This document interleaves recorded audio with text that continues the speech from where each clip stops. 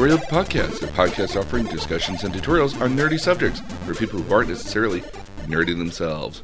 With you today, myself, is your nerdy dude George. With me here today, the madam in the portrait, my mom. Hey, I'll be the madam in the portrait. She guards the door. It would be so cool. Well, okay. It'd be kind of interesting. I can't sing, but because she sings. Mm-hmm. But yeah, it'd be a fun job. So we're continuing our discussion on Harry Potter, and I think after this one discussion here, I kind of want to do this again for the other movies too, the other books almost. But maybe that's something for later down the line, even. Yeah, and if we were going to do it, you certainly wouldn't do all of them, but which ones would you do? Oh, I'd have to do Goblet of Fire just because I hate the movie so much. I didn't enjoy that particular book either. I think it's filled with too much angst. I like the book. It's book number 4. It's book number 4. I like the book. I just don't. I like the book. I don't care for the movie, and I don't care for the movie because from some of the other aspects that we'll talk about here. But the book is kind of a little dense in some cases. Yep. But it doesn't do a very good job. It has to lob whole portions off to make it work. It does, and but one of the big problems with the first movie is it starts a lot of threads, and never actually does anything with them. You never see the people from the other schools again. Well, you don't see it. Well, not only so much that you don't see other people from the schools, but like you have entire sub elements on there that don't really add a whole lot to the movie, or the books in those cases. Well, I want to know if Hagrid really forms a long-term relationship with the other giant. That would be kind of nice, but I mean, in my example, obviously, it's just going to be Chang Cho, where like Harry's crushing on her at the end of the day. But like that doesn't really serve an integral plot of the movie outside of showing that Harry. You do see it again in 5 a little bit. A very, very minor little bit, but mostly when you see it in 5, it's this notion that like she's still grieving, and it's just like aw. But it's like But like it doesn't feel necessary at the end of the day as much as something like. Well, I don't want to spoil it, but you never see. I didn't really feel like they developed Harry's final relationship. Romantic relationship all that well either. No, but I think at the same time, that I don't want to spoil that. No, me neither. I mean, again, my personal pet peeve with that movie is also Rita Skeeter, because they introduce her. She's occasionally there in the background, but she does absolutely nothing. She's not doing anything. She's in the book. She's in the book, but when she's in the book, she plays an important role in the book. Yeah. Not an important role, but a good sub. But there's always like these little ongoing stories that are kind of happening in the background, which is kind of nice because it fleshes out that it's not all about just whatever the main plot is. There's these other subplots kind of happening. There are all sorts of side tangents. But like, got to save the Griffin. You got to save the not the troll, not the gnomes, or no the house elves. Yeah, save the house elves. House elves, for example. And house elves don't appear in the first book. No. And yet you learn that they always kind of existed. Mm-hmm. And then, or the ghosts in a lot of cases. Yeah. Like, but no, again, like Rita Skeeter plays, it's not an important role, but like she plays like a nice background role. Well, she doesn't come around until 5? No, she's in the fourth book. She's introduced in the 4th book, but then she becomes kind of like your extra character on the back end for other books because she's the one who writes for the Daily Prophet and adds kind of these extra articles in there and stuff. So like she's not a major or important character, but she's kind of like a fun background character. Well, okay, so let's talk about book 1 and some fun background characters that get developed in the book but don't get developed in the movie. Oh, okay. Well, So let's do a quick outline of the first book in case you weren't aware of it. It was the homework here for this week. So primarily this should really just be... If you were reading, you didn't finish it. It's a long book. If you were listening, though, I found I got through the listen in just a couple of days. I had a trip about an hour away each way, and then rode the stationary bike for an hour, a little over an hour at a shot. And had it done within like maybe 5 or 6 hours. It's an 8. So the Audible version is 8 hours. Okay, so I play Audible at 1.25 speed. Oh, okay. Which is actually works very well. I'll think about that in the future. I mean, I like the Audible version because like the person who did the narration for it, the for it at the end of the day. Does voices. Tried to do all the voices and had like different little ways of doing it, and I can almost see their version of the voices when I see the movie as well. Yeah. So as a quick rundown here, like, you know, the beginning of the book shows like the Dursleys in the tired of Wizarding World, happy about he who not shall be named defeat, and then Harry gets dropped off with the Dursleys. Then it goes all about this how badly Harry's treated and how weird things happen with Harry. Chapter 1 is weird owls flying all over the place and wizards kind of on the streets, nearly giving away the game. Yeah, they're in cloaks, and Mr. Dursley, notices them because it's so weird to see people in these odd clothing. Yep. And the owls make the news. There were owls all over the place during the day. Yep. And so the owls fireworks into the evening. Yeah, the owls even make the news. They're weird shooting stars, and so you sort of see some interaction between the Muggle, the wizards living, the magical world living amongst the Muggle world. Yeah. And you get some background on maybe why Mrs. Dursley's sister is not well liked by Mrs. Dursley. Yeah, and he even asked her, he sees all these odd goings on and says, "Have you heard from your sister lately?" And she cringes and says, "No." With the end of the chapter literally being Harry being dropped off on the doorstep and kind of mentioning a whole bunch of stuff, it's a nice foreshadowing that they have there at that scene. Yep. Then it's all set up very nicely. Yeah, and then the second chapter is literally how poorly Harry is treated. Like lives in a cupboard under the stairs. He's talked about negatively, like even though he's just there in the room, like he's not there in the room. He's forced to cook breakfast for them. He was originally supposed to go to another lady's house because it's their son's birthday. It's Dudley, because it's Dudley's birthday. Dudley's birthday, and how dare they have to take him as well to the zoo, and and it basically just kind of shows why the family is kind of weary of Harry for the most part, because weird things do happen when he's around. Yep. Even unintentionally. The third chapter is because he has no idea. No, he has no idea what's happening, and again, they just blame him out of spot, and Harry's just like, I didn't do anything. Yeah. It's like you caused all the problems. Like, but what did I? So yeah. Then you've got the third chapter, which is basically all about the letters and Mr. Dursley's stern intent to try to avoid the letters. Like, and the letters are from Hogwarts, School of Witchcraft and Wizardry, and following them everywhere. But Harry's not allowed to read them. Nope. Harry. So he has no idea what it's about. He only knows it's being sent to him.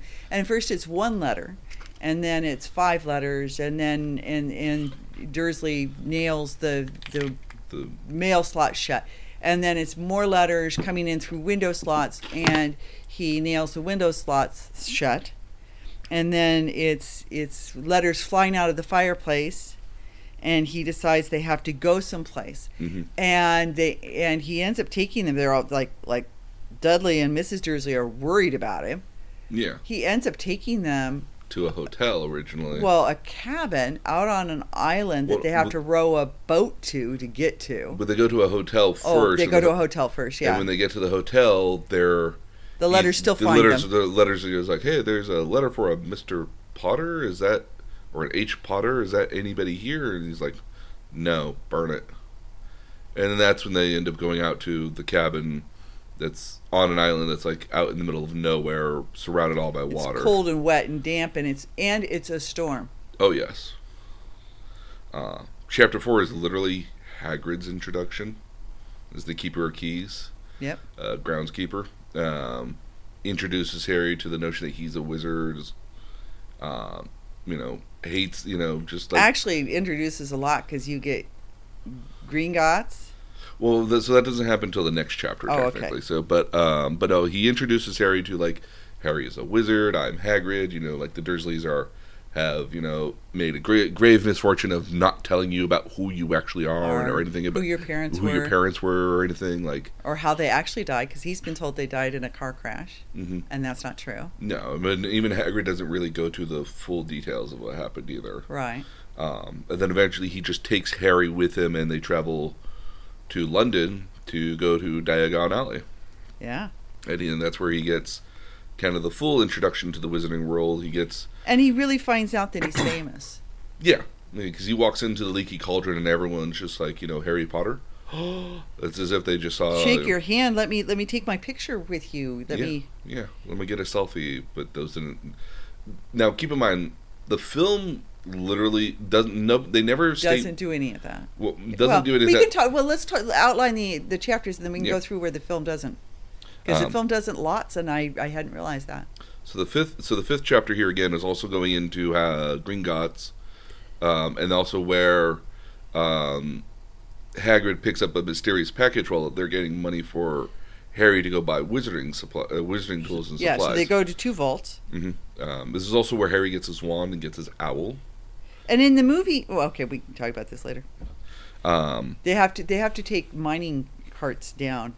I got that impression in the book too. Well, in the book, I knew it was mining carts. In the movie, it looked a little bit like a Disney ride. It does, yeah. Chapter 6 is all about Harry getting to Hogwarts. He meets Fred and George Weasley, who are the first to recognize him. He has no idea how to get to the train platform. Mm-hmm. Matter of fact, the Dursleys actually take him in the book. The Dursleys actually take him to the train station, and Mr. Dursley even puts his stuff on a cart and walks in with him just to show him that there is no platform 9 3/4. There's a platform 9, there's a platform 10, but there is no platform 9 3/4, and he leaves laughing. Yeah. So he meets the Weasleys. George and Fred are the first to recognize him, and then eventually Ron is his first friend on the train. Mm-hmm. Technically, during this chapter, this is where they also meet Draco Malfoy.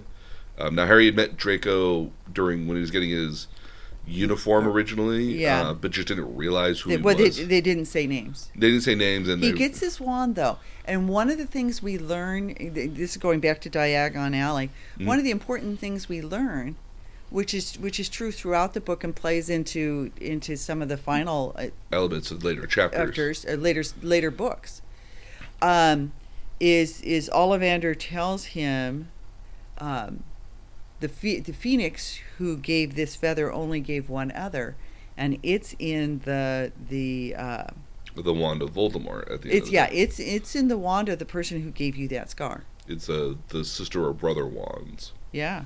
So it's a nice parallel at the end of the day. Yeah. So it's an interesting scene because you see Ollivander trying to find him a wand, and he tries out several. In the book, he tries out like a dozen. And mind you, every single time he just hands it to Harry. Harry holds onto it for like half a second. He's like, nope, not that one. Yeah, and then takes pulls it out, goes find another one here. Yeah. Hold this.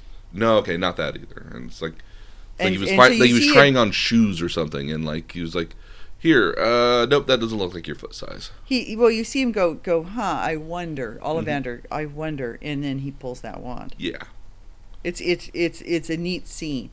I find the way that they did it in the movie a lot more interesting, actually.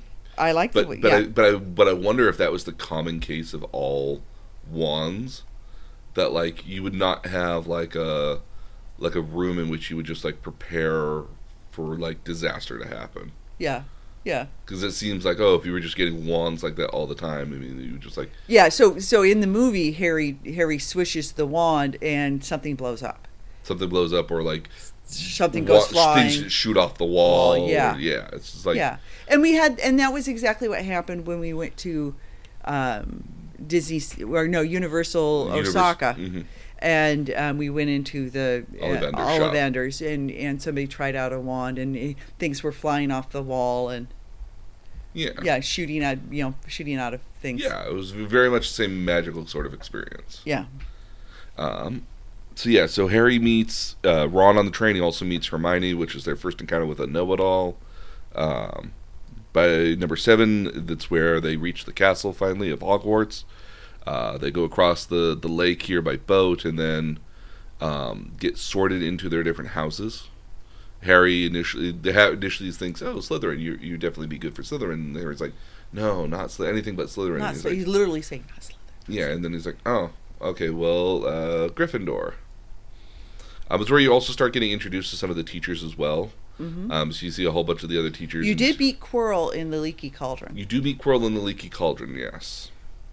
So let's see here. Chapter 8 is kind of going through like the day in the life of Harry as a student, going to his different classrooms, getting like kind of enchanted by all the stuff that's happening around him. But then he meets Snape, the potions master, but also the House of Slytherin, and Snape's big deal is that like, oh look, our newest celebrity.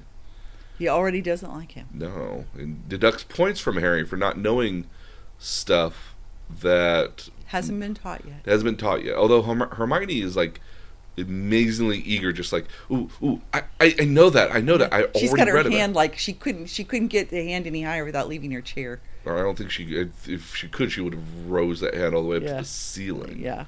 But no, yeah. So it really kind of sets out Snape as kind of the antagonist for the book, or the intended antagonist. So then you've got chapter 9 here, where...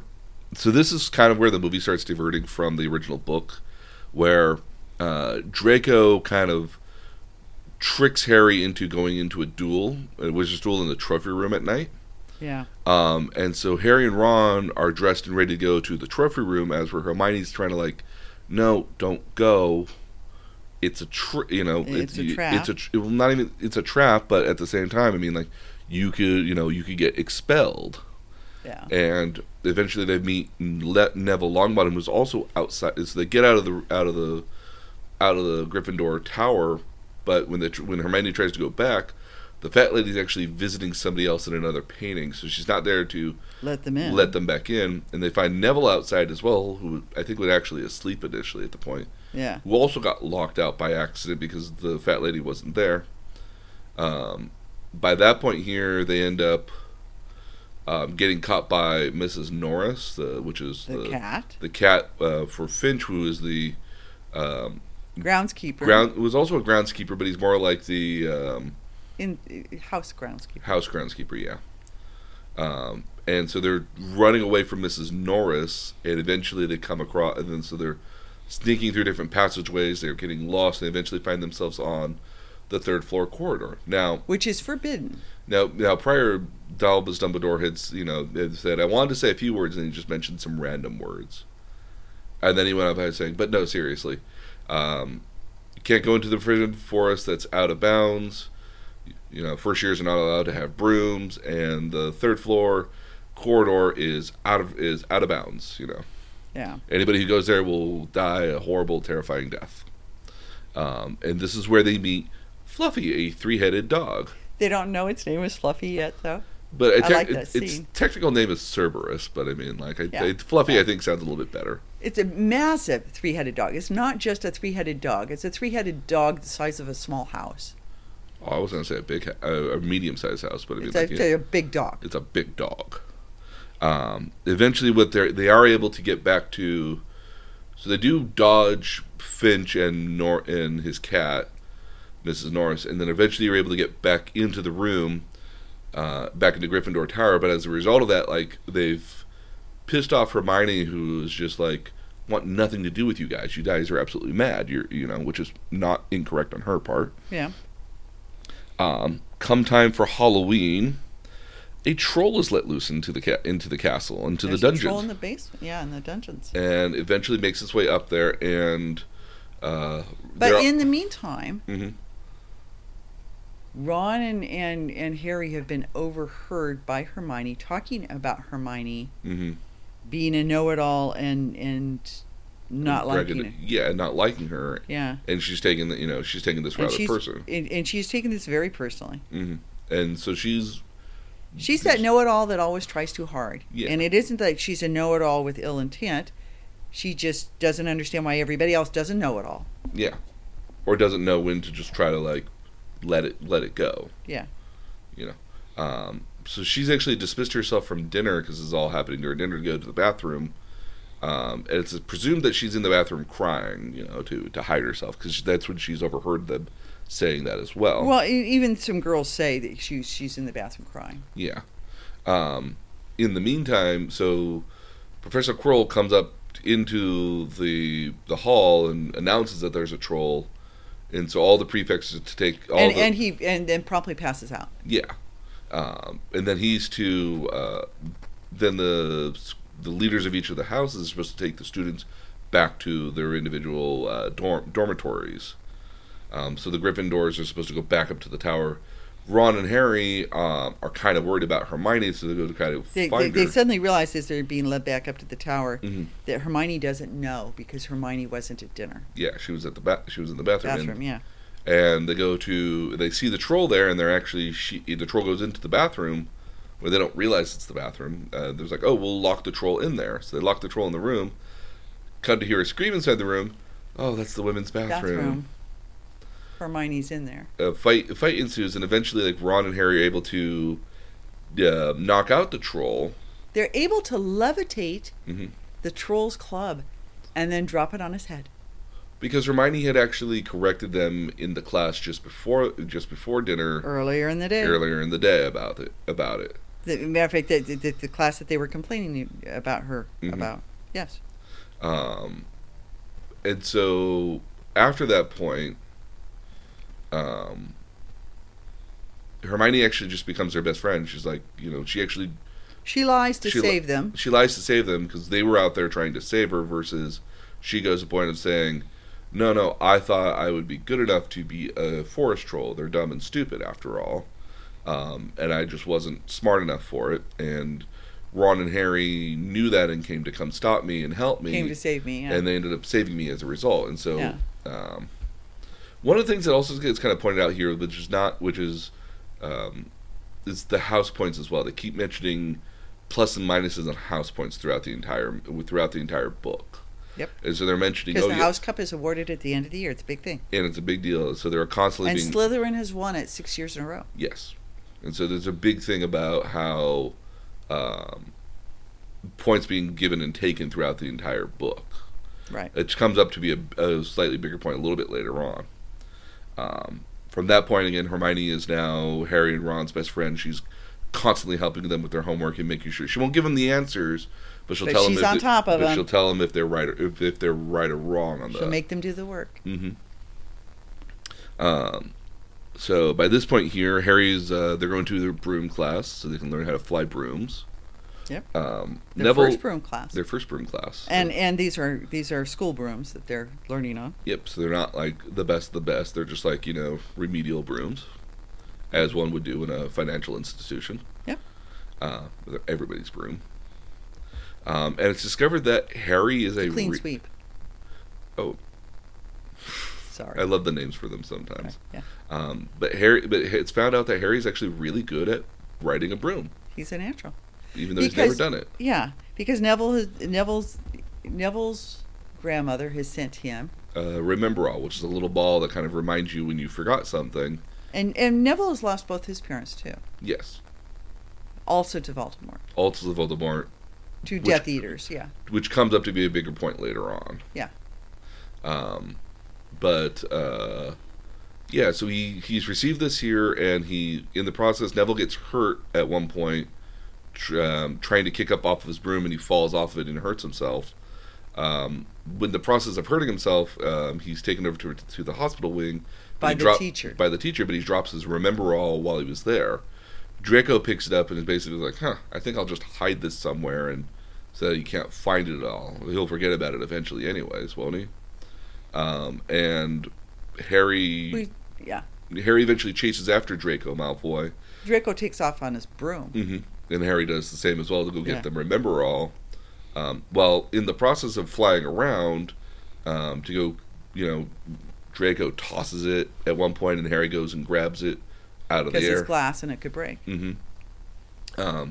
But Professor McGonagall sees this, and very sternly is like, Potter, come with me now. And so the two of them disappear from class.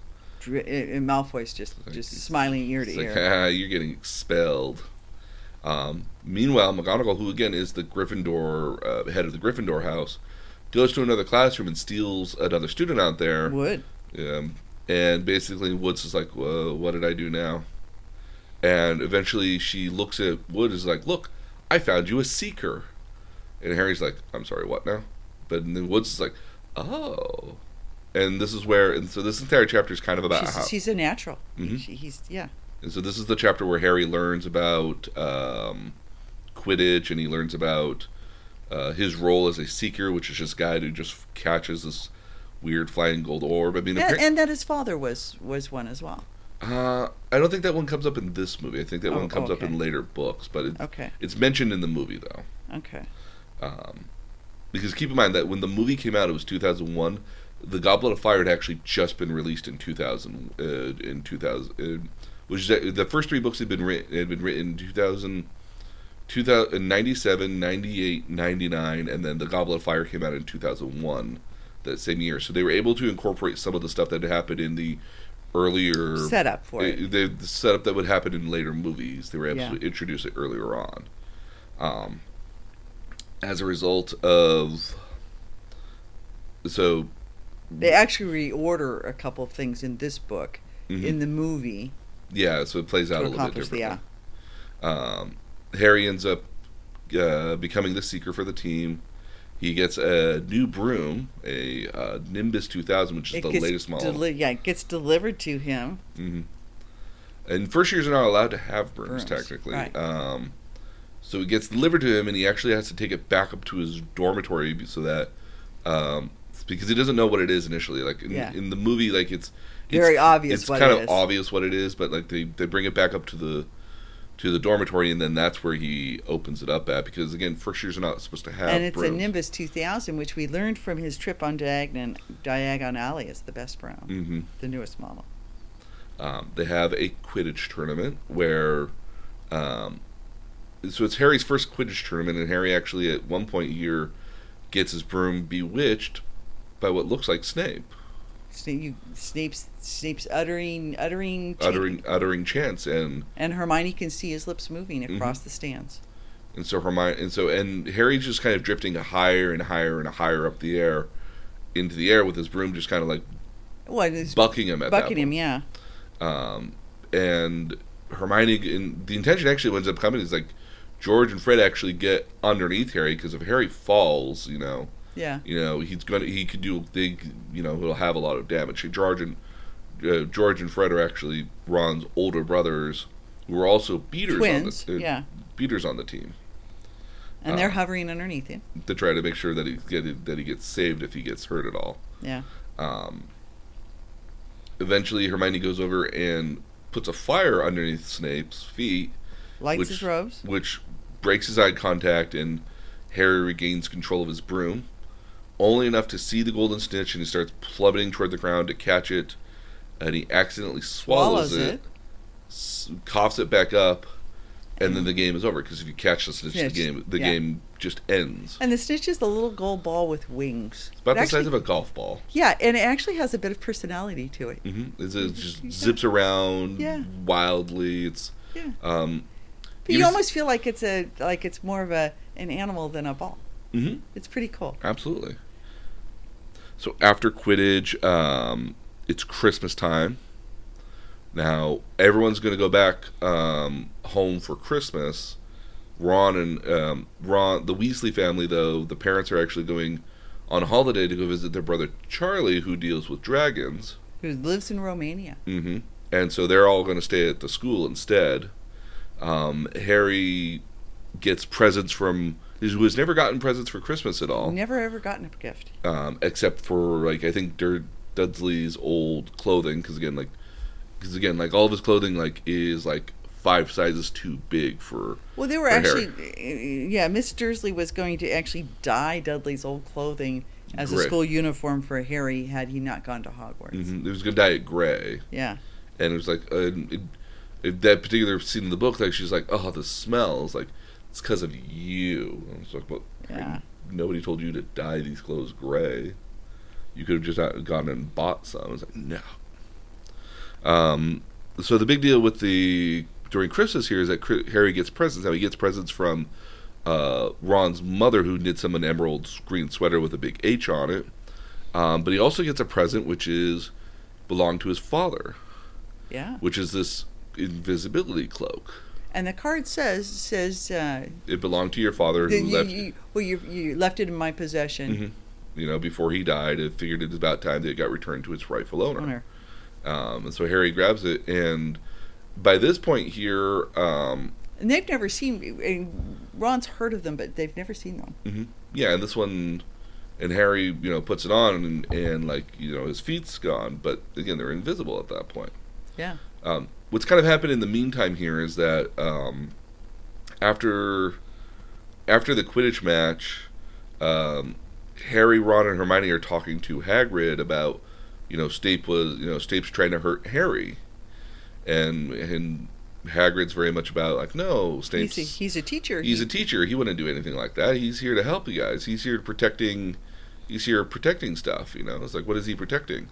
And Hagrid eventually mentions, well, it's none of your business. The only persons whose business is Albus Dumbledore and Nicholas Flamel, because he just lets off this name. Well, it's also the same scene in which they find out the name of the dog. Oh yes, it's also where they find out that his name is Fluffy as well. The look on Ron's face. Mm-hmm. This is Fluffy. Like, Fluffy. I was like, well, come on, what else are you going to call a dog? Yeah.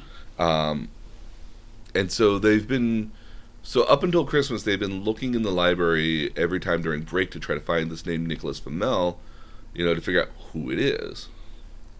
And so the concern, though, is that maybe it's in the restricted section. Well, first years are not allowed in the restricted section for kind of obvious reasons. That's why. But the whole time, once Harry learns the name, he's like, I've heard that somewhere. And for some reason, I remember hearing it somewhere. Somewhere.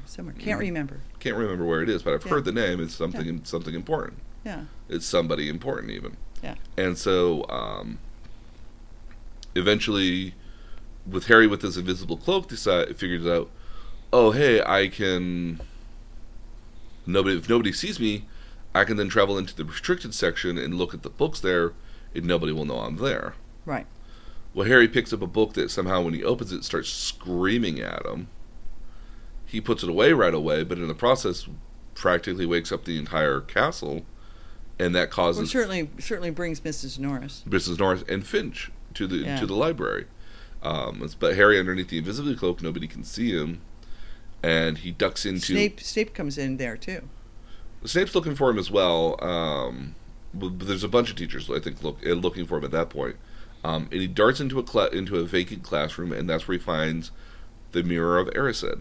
Yeah. And in looking in the mirror, it shows him what he wants most of all in life. His entire family. In the book, it's his entire family. And more predominantly, his mother and father. Right. Harry runs up and gets Ron, brings Ron down. It's like, look, it's my parents. It's like, no, and Ron goes, no, that's me. I'm head boy, which is like the head kid for the entire school. I'm also captain of the Quidditch team, of the house Quidditch team, and I've won the house cup, and I've won the Quidditch championship as well. Like, look how recognized I am, and look how handsome I look too. It's like, so Harry eventually, they both go back up to bed that night, but Harry keeps making secret trips back down to the mirror to stare at the reflection of his parents, because he's never seen the reflection of his parents before, and the rest of his family. And then the last day that he does that, Albus Dumbledore is there. Towards the end of the Christmas thing. Yeah. And so Albus, or Dumbledore lets him know that, like, hey, the mirror shows you what you most want in life. What you most desire. But this mirror doesn't give us any wisdom, it doesn't give us any knowledge. This is a mirror that will just preoccupy your time forever. So you need to stop thinking about this mirror and let it go. We're moving it, so don't try to find it again. Yeah. Because no happiness actually ever comes from it. People have wasted their whole lives in front of it. So after Christmas here, they return back to school. And so there's kind of a little bit of series of events that kind of happen here. The trio learn about who Nicholas Flamel is, and they learn about the Philosopher's Stone. And how do they learn who Nicholas Flamel is? So Harry remembers that when he was on the train, he bought a whole bunch of sweet candies, chocolate frogs, which come with wizard cards. And on the wizard card at the back, it outlines kind of Albus Dumbledore's sort of hallmark, sort of things that he did. And one of the things there is that it mentions Nicholas Flamel on there, the alchemist Nicholas Flamel. And so eventually they find out who Nicholas Flamel is, who's created the only known Philosopher's Stone in existence still. And so they've rationalized that that's what's being hidden there. Well, meantime, the stone gives eternal life. The stone has a couple different properties. It can turn any metal into gold. It can it basically kind of is a shortcut to magical elixirs at the end of the day. Uh-huh. One of the things it can do is it can create a magical elixir that makes you immortal if you keep drinking it long enough. So Nicholas Flamel is over 600 years old. Mm-hmm. Yeah. Not a bad timeline. Yeah. So as a result, they go to Hagrid, who is in possession of a dragon's egg. Now, dragon's egg, which is not legal to have, strictly speaking. Not legal to have dragons, except in Romania. Well, you have to have a license to be able to work with dragons, and you can't just freely trade in dragon stuff because obviously dragons are very hard to control. Plus, muggles might see them. They're hard to keep. Yeah, so hard to keep quiet. So they're in kind of remote places. In a lot of cases, like Romania. So while all these kind of series events are kind of all happening kind of around the same time, where they learn about the Philosopher's Stone and they're talking with Hagrid, and in the process of talking with Hagrid, when they learn about the egg, Draco Malfoy watches and sees the egg as well and runs back. He snuck out of the castle. He snuck out of the castle as well and has seen the dragon's egg too. In the book, what ends up happening is over the course of a couple weeks, the dragon has hatched and starting slowly getting bigger and bigger, to the point where even Hagrid's like, okay, yeah, it's too big for me. I can't feed it. I can't feed it. It's too big in here. We need to take it somewhere else. So Ron offers to, sends an owl to his, mind you, owls are how you get letters around everywhere. Yeah. They're the mail service. Sends an owl to his brother Charlie, who's agreed, yeah, I'll send some guys over to come pick it up from Hogwarts. And so what ends up happening here is that in the process of trying to, is that when Ron, Harry, and Hermione leave to go get the dragon from Hagrid they're going to take it up to the astronomy spire. Neville tries to stop them, and there's like, no, Neville. And so Neville goes and runs to one of the teachers. Meanwhile, Draco Malfoy, who has overheard what they're planning to do to help the dragon, is waiting by the astronomy tower. But Harry and Hermione, because Ron has actually been bitten by the dragon and goes to the hospital wing earlier that day. Yeah. So Harry and Hermione are underneath the invisibility cloak with the dragon in a crate. And they're going up the astronomy tower. They pass by as Draco's being dragged away by Mrs. McGonagall, who's caught him out of bed at nighttime. Harry and Hermione are able to get the dragon up to the astronomy tower. That gets picked up. And as they're coming back down, they forgot to bring the invisibility cloak and wear it on their way down, and also get caught by Mrs. McGonagall, by Fitch. Yeah. Who takes them to McGonagall. And so, as a result, McGonagall takes away 50 points each from Harry, Hermione, Neville, and I think Draco as well, for all being out of bed at nighttime, which is against the rules. And they're all sentenced to detention as well. And actually what ends up happening here is that during this point here, Harry's a bit of a pariah because eventually it's learned that he lost like 150 points for the house because of this. Because it's all presumed that like Neville and Hermione were actually trying to stop him. Yeah. So there are a lot of downsides to celebrity. There is. So as a result, what ends up happening here is that they get sent to detention, And so Neville, Hermione, Draco, and Harry are sent with Hagrid into the Forbidden Forest because they found unicorn blood on the ground, and so they believe there's a unicorn that's been hurt and injured, and maybe potentially needs. And they know that other unicorns have died. Mm-hmm. Yeah, so they need to put it out of its misery and try to find what's been doing that if they can. Along the way, even before they get into there, they actually meet a centaur who keeps going on about the stars, essentially. Yeah. Centaurs can read the stars. They're mystics. Yeah. So eventually, after a little series of events, it's Draco and Harry, as well as Hagrid's massive bull mastiff, I guess it is. Yeah. Who apparently is a coward, which is kind of like, I want the dog. It's like, fine, I'll just let Fang. you know the dog's name is Fang. The Fang. I want Fang. It's like, all right. Well, because he's a coward.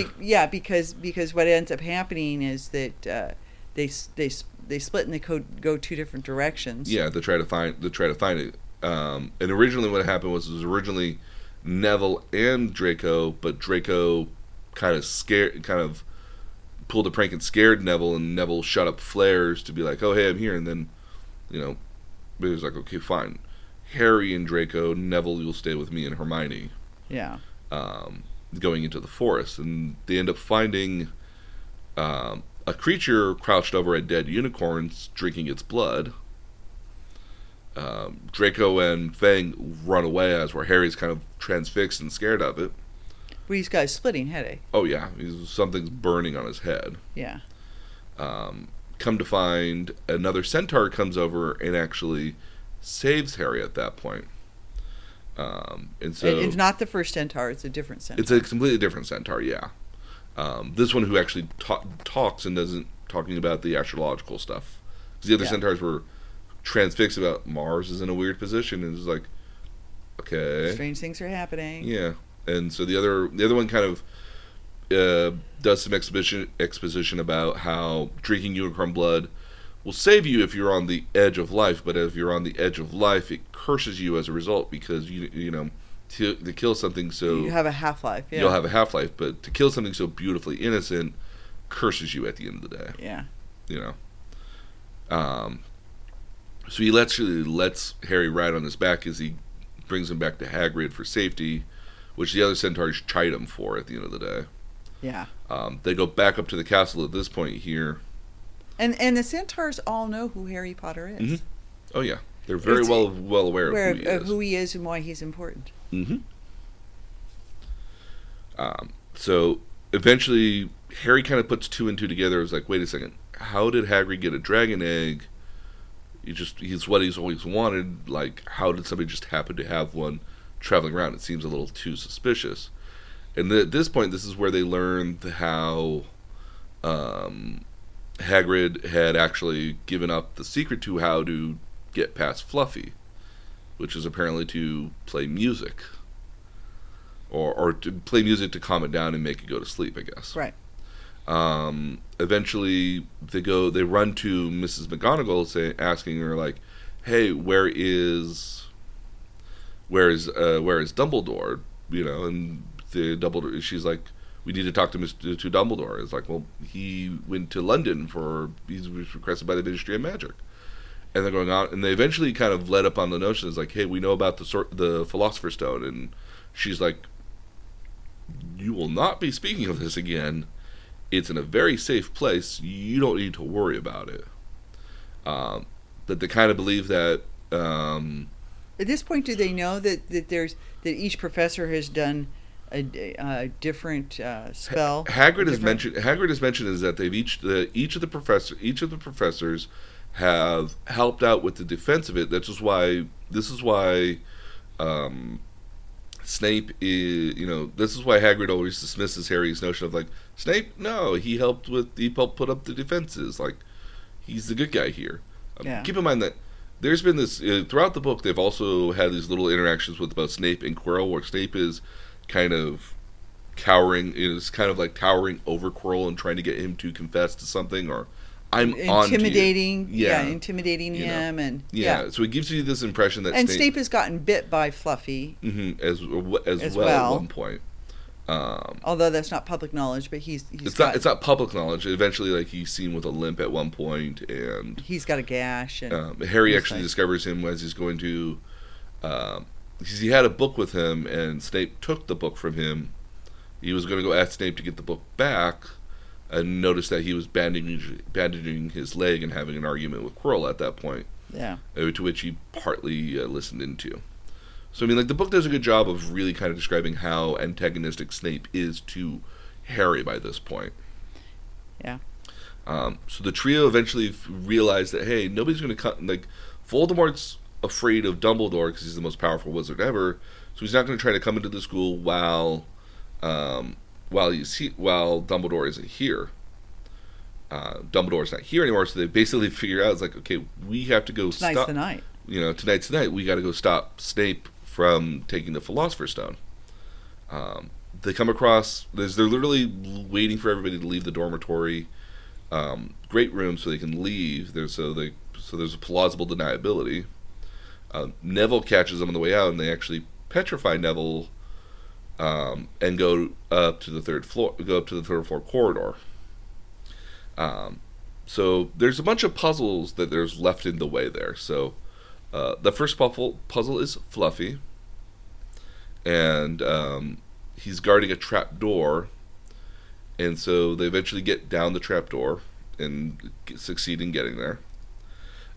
Then there is the herbology teacher has left a very nasty plant, which Hermione is able to land on and then quickly gets off of it, and then when the vines actually start trying to get Harry and Ron, and she pulls out her wand and shoots it with fire, and the fire is like... because she remembers in a herbology class hearing that it was afraid of fire. She actually read about it. And so she read about it, and so she saves the two boys. They go into the next room, which has nothing but floating keys everywhere out with wings. And there's a leftover broomstick to go and grab the one key that will let them in. So Harry, being a seeker, rides the broom to go get the key. He tosses it over to Ron and Hermione while he's still dodging the other keys. The keys don't want to be caught. And so they're flying... They're flying away from Harry intentionally. Very quickly. Mm-hmm. So they eventually get into the next room, which is a massive chessboard. Now, during Christmas, Ron and Harry had been playing wizard's chess, where the pieces move and violently attack each other to break each other when they defeat each other. Yeah, when you get captured, you get basically beheaded with a knife or a sword.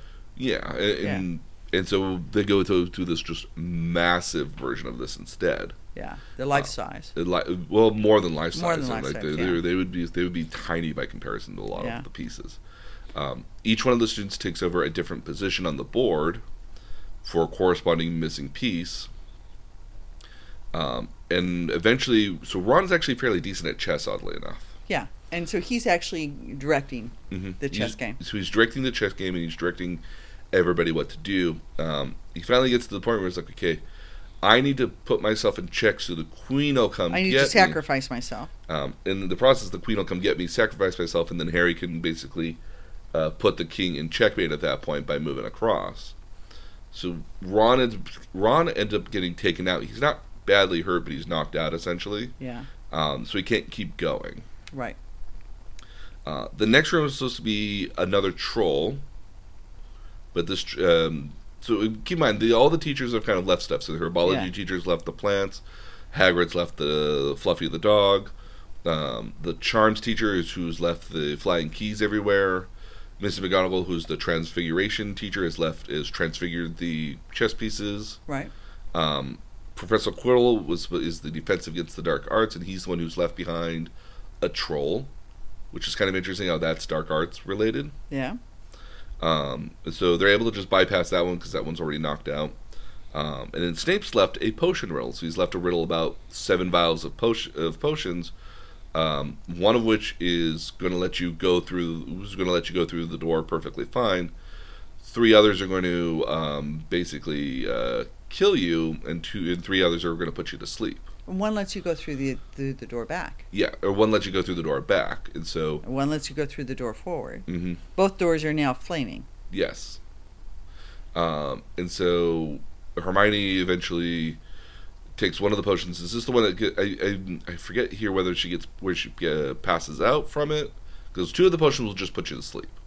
Well, no, she goes backwards and goes to rescue Ron. Oh, okay, so she goes and rescues Ron while Harry progresses forward.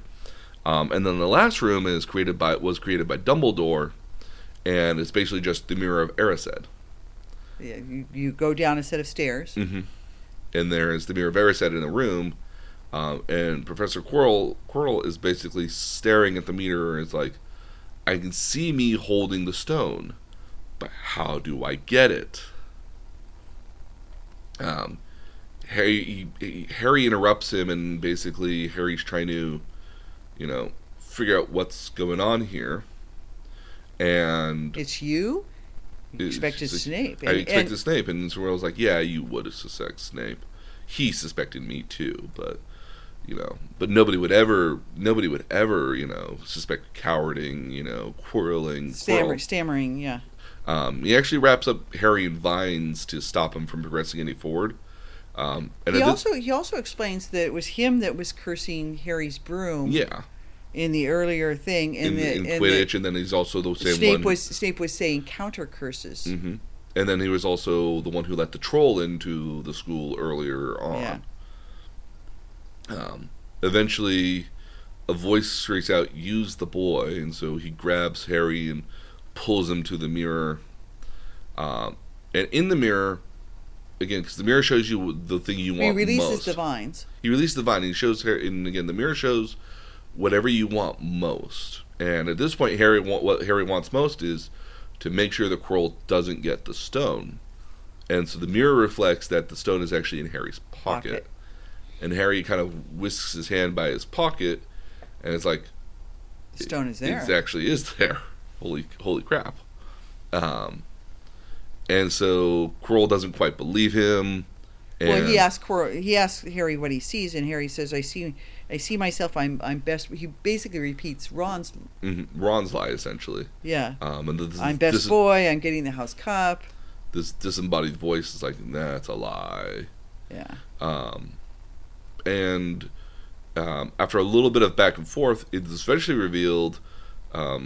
So keep in mind, Professor Quirrell has this turban on his head. Always wears the turban. He didn't have the turban to begin with, though. When he first met him in the Leaky Cauldron, he didn't have the turban on. Oh, I hadn't realized that. Yeah, because it's not described with that turban on until later. Okay. But so he takes his turban off, and on the back of his head is what looks like to be another face. And this is Voldemort on the back of his head. Yeah. It's really spooky, too. Yeah, the movie does a great job of portraying this. Yeah. And he eventually figures out, Voldemort eventually tries to be like, there's no good, there's no evil, there's just power in those who don't, in those who would just kind of fight you for it. And he finds host bodies. Mm-hmm. He's finding host bodies, he's just on the very brink of life. That's why he's needed the unicorn blood. But he basically recognizes Come to the dark side. Come to the dark side. You can have power, prestige. Like, that's all we really need out of here. Because he realizes also that Harry's got the Philosopher's... It's very much a Luke Skywalker moment. Oh, yeah. He realizes that Harry actually has the Philosopher's Stone at this point. But Harry's not giving up the game that he actually does or not.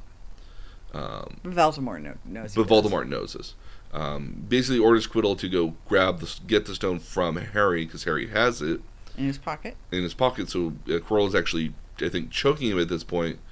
But as he goes to choke him, his hands are actually burning because of a charm or a protection spell that's inherently on Harry. Yeah. He can't really touch him without feeling tremendous pain. Yeah, and it's actually burning him, like fire almost. Eventually, Harry hugs Quirrell, and Quirrell starts basically gets burned really badly by Harry just kind of touching him. Yeah. To the point that he passes out and dies from the flames. But Voldemort's still there, and Harry's actually passed out here now at this point because of what he's done, of what protection he's used. He wakes up later in the hospital. Albus Dumbledore is there saying, "Hey, don't worry, I got there just in the nick of time to save you." I realized what was happening. Mm-hmm. And he goes about and he answers some of Harry's lingering questions, like, "Hey, why did Voldemort kill me?" And he's like, "I don't have the answer for you right now." And he's like, "Hey, well, why was it then when Professor Quirrell touched me, like he was hurt?" "Well, because you have a protection you have a protection spell on you. That is love. Your mother loved you so much she gave her life to save you." Mm-hmm. And that kind of love is something that transcends transcends magic on a certain level, to ward you against dark magic. And he also kind of gives a couple other hidden information. Like, "It was you who gave me the invisibility cloak." It's like, "Yeah, and I also got it from the astronomy tower and brought it back to you just in case you needed it." Because they use the invisibility cloak to get to the third floor at nighttime. Yeah. Because that's what you do with an invisibility cloak. Oh, yeah. And so eventually the school year comes to an end. Dumbledore... Now, I want to say pity points, but it's not really pity points. Slytherins won the House Cup. Slytherins basically won the House Cup. They're ahead by like 260 points versus Gryffindor's in like last place because of what Harry, Hermione, and Neville have been deducted points for. And so Professor Dumbledore gives points to Hermione for her cool thinking and rationale in the face of danger. Gives 50 points to Ron for his amazing game of wizard's chess. Gives 60 points to Harry for his unflinching bravery in the face of danger. They are now tied. They are now tied with Slytherin. And he gives 10 more points to Neville because according to Albus Dumbledore, it's one thing to stand in, it takes a lot of bravery and courage to stand up to your enemies. It takes an even greater amount to stand up to your friends. So as a result of Neville standing up to his friends to try to stop them from doing something horrible, from potentially getting themselves killed, he gives them another 10 points, which makes them win the House Cup. And then they say their final goodbyes. They go back to the station. The Dursleys are waiting for him there. Keep in mind, like Ginny, who is Ron's younger sister, a year younger, has basically been like, "It's Harry Potter. Oh, look, it's Harry Potter. Isn't he celebrity?" kind of thing. Yeah. And Mrs. Weasley is very much kind of like, "Well, did you have a good school year?" And like, Harry's thanking her for the sweater and the fudge. She meets Mr. and Mr. Dursley. And is like, "Oh, you have a wonderful kid." I was like, "Whatever." Yeah. And then Hermione kind of as an offhand mentions to Harry, it's like, "Hey, remember, if they give you any shit, you can give any trouble, you can use magic on them." And Harry's like, "Well, I'm not supposed to use magic outside of school." It's like, do you think they really know that rule? Yeah. So, and that's where the book leaves us off at. Well, and the thing about Mrs. Weasley, she tells her kids on the first day when they meet at the train. Mm-hmm. Okay, when they first meet Harry, don't stare at him. Don't it must be difficult to be who he is. To be who he is, and she's very understanding. Yeah, she actually has a lot of empathy for Harry. And she kind of becomes like an aunt at a certain point. Like she becomes like Harry's like step aunt pretty much, because like, she really pretty much ultimately the Weasleys pretty much become his step family. Yeah, they're pretty close to adopt him. Yeah, I mean, Harry I think finds more comfort with them than he does with the Dursleys. Oh yeah, much more. Oh, very easily. So yeah, I mean, like the book's a pretty easy read. I think at the end of the day, it's well done in a sense where like it's relatively easy for a child to be able to read this without too much issue, I would think. Well, there's some words. I think if a 4th or 5th grade level, she should be able to read this. There'd probably be some things you'd still look up. Here's my comment: is I've had the opportunity over the years to read really good prose, mm-hmm. and there are authors that are just so good at description and creating atmosphere. Yeah, and it's what makes Tolstoy a good author. It's I remember years ago when I was going to Morocco, I read a book by Edith Wharton, who had written Age of Innocence and was a marvelous writer at the turn of the century. And she had traveled in 1916 to Morocco as the guest of the governor's wife. And her description of Morocco, the book was worth it just for the adjectives that were used, just for the way things were described. It's the combination of words. And this is so J.K. Rowling is really good prose. It's really, really good prose. It's a page turner because you want to see where it's going, but it's not just the story; it's the way it's told. Oh yeah, and you described see it, in the kind you of see the it events. in that first chapter in which she's describing the Dursleys. You absolutely know who the Dursleys are. Oh yeah, and it's the way they're described, and the description of the cat, and the description of the weird people in cloaks, and the owls flying around, and all of that is so evocative that you want to know where it's taking you. It makes you curious for more, and that's a unique thing. So it isn't just the story that's being told; it's the way it's written. Mm-hmm. Because as you can see from just your description, this is a book with lots of little tangents that need balancing.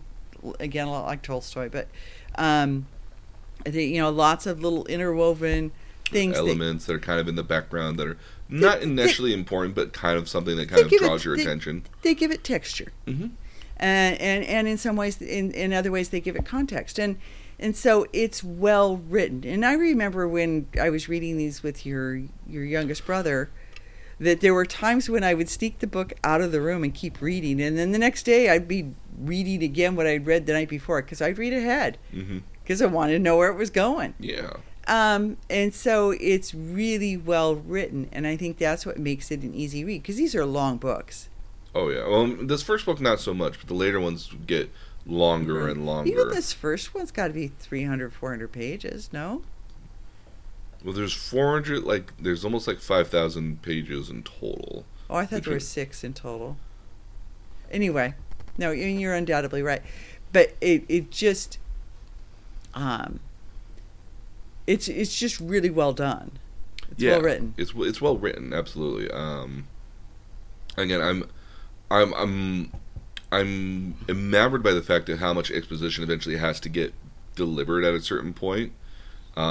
Because again, it's not, if you were doing something that was in kind of the modern world, you don't need to really describe how things work in a lot of cases, or a lot of nuances of certain stuff. Again, you wouldn't really need to necessarily do the nuance of, purebloods versus muggles versus half-bloods, sort of stuff, because that would be inherent to the world that we're already in. I mean, it'd basically be the notion of oh yeah, this is a cell phone. Oh, we all know what a cell phone does. You know, you just need to look at the model and be like, oh, I know what this cell phone does. I either talk on it, I use it to surf the internet, or I use it to eventually say, hello, can you hear me? Yeah. Because it's one of those very old-fashioned cell phones. But because there's this extra level of exposition that's being layered in throughout the entire book, which does a good job, I felt, of giving you enough information to flesh out the world, but enough that also says, when you come across this thing, you kind of want to go back and be like, oh, that's right, I did read that. Because again, the thing with Nicholas Flamel as an example, his name is mentioned very early on the train scene with the wizarding card. Yeah. And again, it's such a fleeting sort of moment that it doesn't seem very important at all. It's not, your attention's not drawn to it at all. Yeah. And then so when it comes up later, you're like, oh, that's right, we had heard that word before. And you kind of almost want to go back into the earlier pages of the book to try to figure out where you heard that term, so you could reread that part, and you would be smarter than the characters at that point if you hadn't already remembered. But then, and speaking again of the wizarding cards, it's where Harry gets first introduced to the idea that something that's in a portrait isn't in a portrait. Ron's actually amazed. You mean in your world the things just stay there? They have time to just stay there? He's got other things to do. Yeah.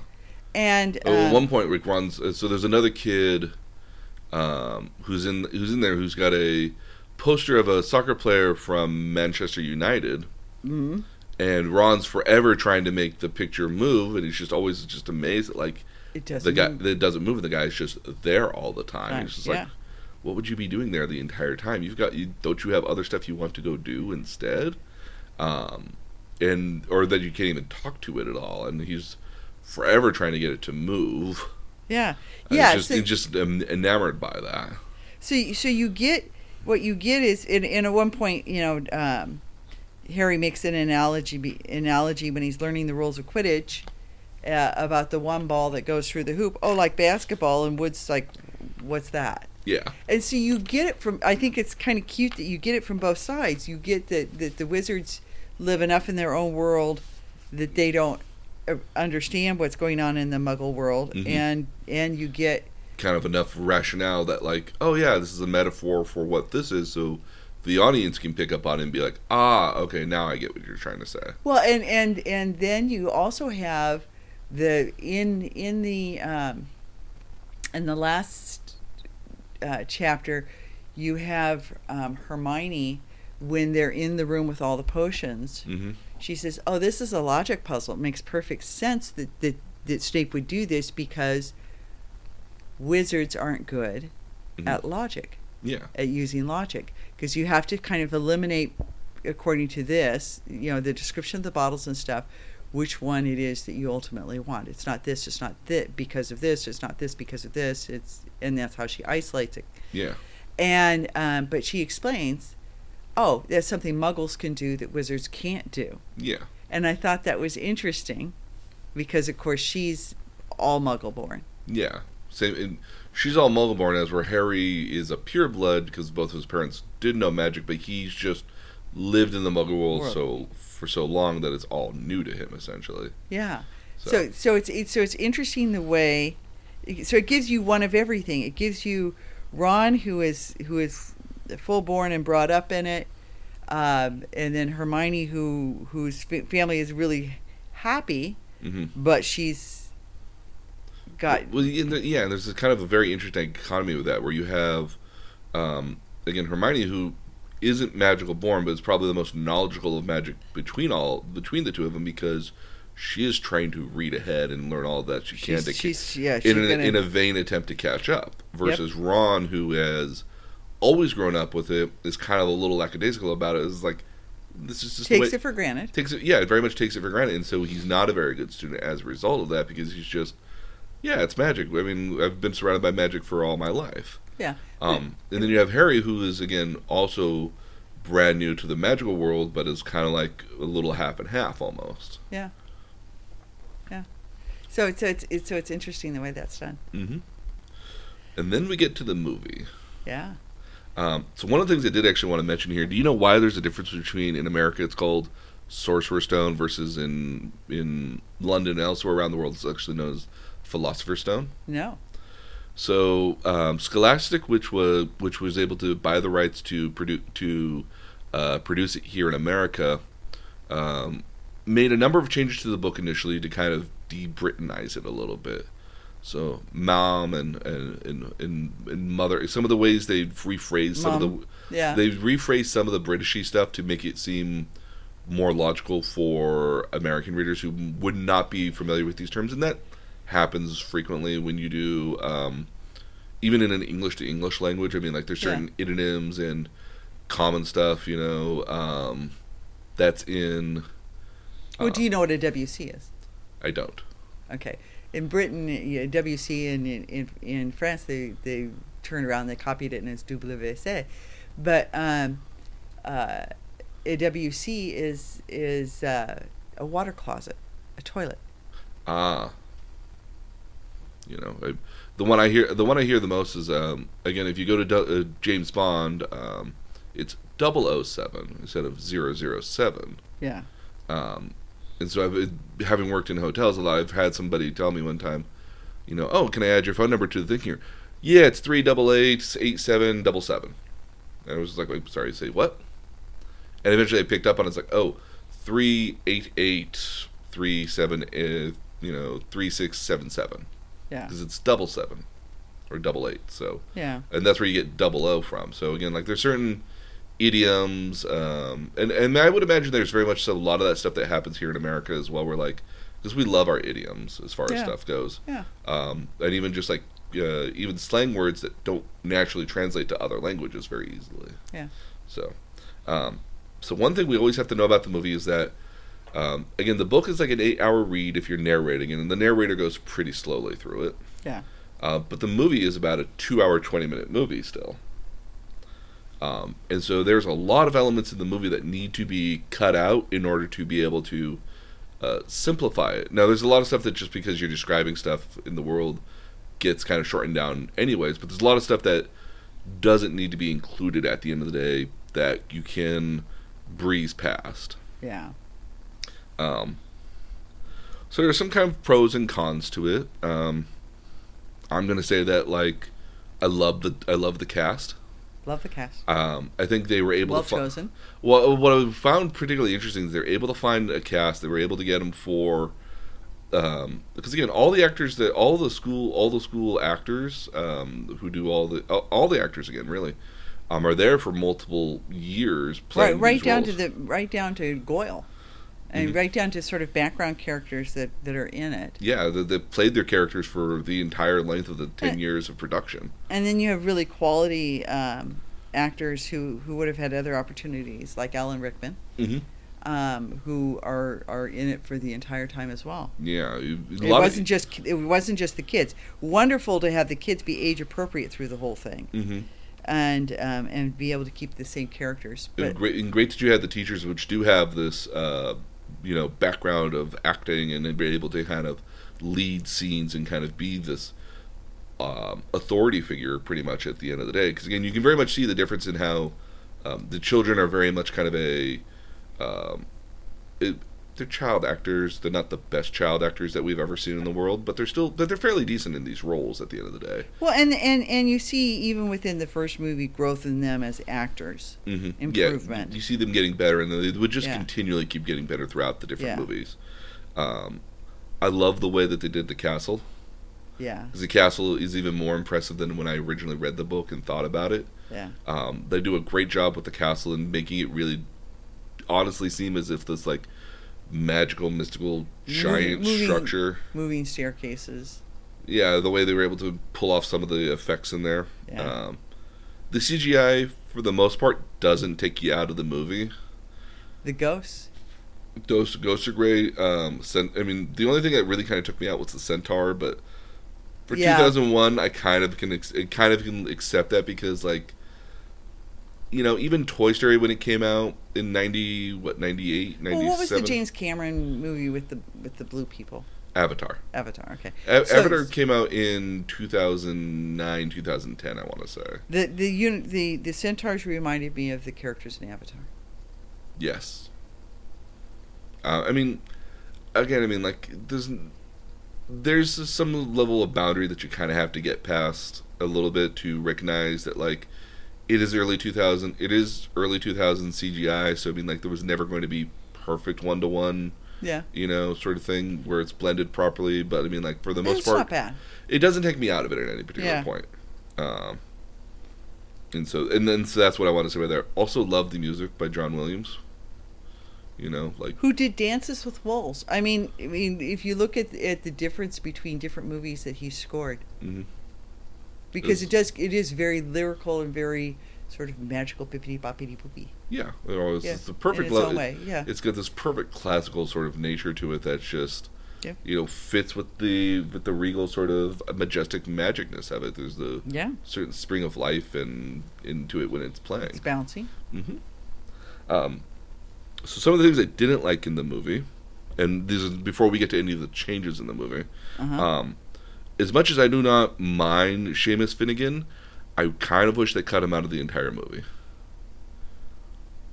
I get that because he kind of becomes he's a background. He's a running joke in the background. He's just a running joke where like things explode around him. In the book, he's often paired with Neville Longbottom, so all the stuff's kind of happening between them. Yeah.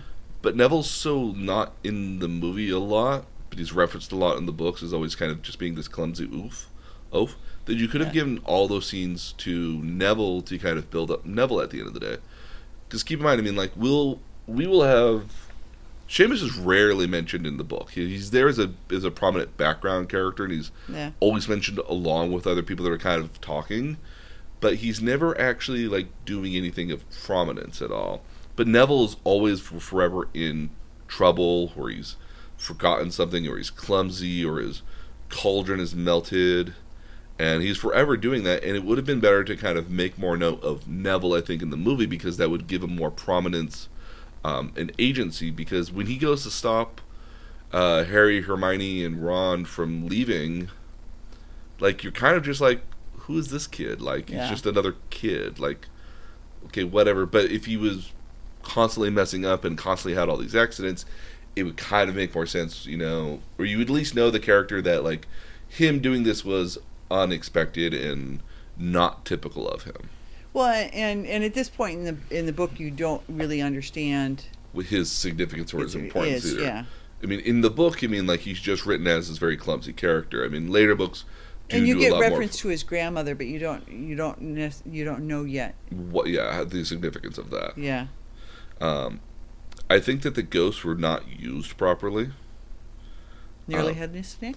Well, I mean, the most played by John Cleese. Played by John Cleese. The ghost would have been a great element to just be background noise of exposition. You know, like a great example was where Nearly Headless Nick, again played by John Cleese, is walking around. It's like, have you heard Harry's the new Seeker? Which is not something that happens in the book. They actually try to keep it a secret that Harry's the Seeker.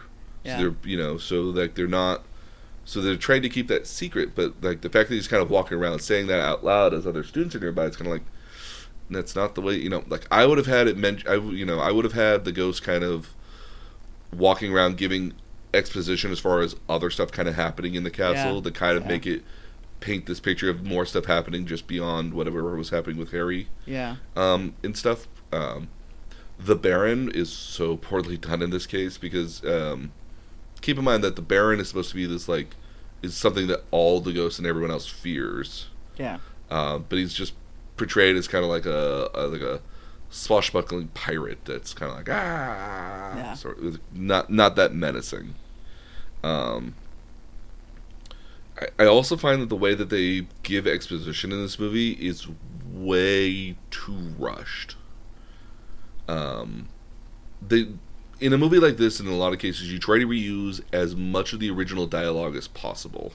Which they do. Which they do a really great job of, but they often, to the point of kind of missing some of the mark in a lot of cases. One of my favorite, my example of this is going to be when Harry is with the Centaur, and the Centaur saves him. The Centaur immediately starts going into exposition almost, like why unicorn, why drinking the blood of a unicorn is a bad thing. Without Harry prompting anything at all, and it's just kind of it's just real quick exposition dump while he kind of circles around him and nothing else is happening, and it just kind of stops the entire movie while you're just listening to this exposition dump of why this is bad. Versus in the book, but at some point you have to get it in there, and you have to shorten. Something has to go. Agreed. I think there's kind of like you could have condensed part of that here at the end of the day, to just simplify it. Somebody was drinking the blood here. Okay, well that you can shrink that down and not use the original book element, because in the book it's almost like 2 or 3 pages worth of dialogue that's going between them. And you can shrink that down a little bit instead of trying to use the original stuff. The other example is obviously going to be Dumbledore and Harry when Albus is explaining the mirror. Albus goes to Harry and asks him, like, do you know what the mirror actually does? Can you guess? Can you guess? And before Harry actually has a chance to say it, Albus is already explaining it rather than Harry saying it shows me what I want. Yeah. And so he doesn't give Harry the chance to answer it all, or even give that moment or at all, because they got to progress through so much stuff quickly. Yeah. So those are my little cons from the movie, as far as elements of the movie. What did you want to just jump right into the changes? Yeah, because I think that's where I have opinions. Okay. So the first one here is that they shortened the book, like the first like 3 or 4 they drop almost all the Dursley stuff. They drop almost all of it. They really start in. I mean, aside from the actual dropping off of Harry, which explains nothing. Yeah, it just, and truncates that, which is you don't know. So you start out with not really knowing who the Dursleys are. So much as it just kind of like you start off on the morning of Dudley's birthday, and you get that you see that he lives in a cupboard underneath the stairs.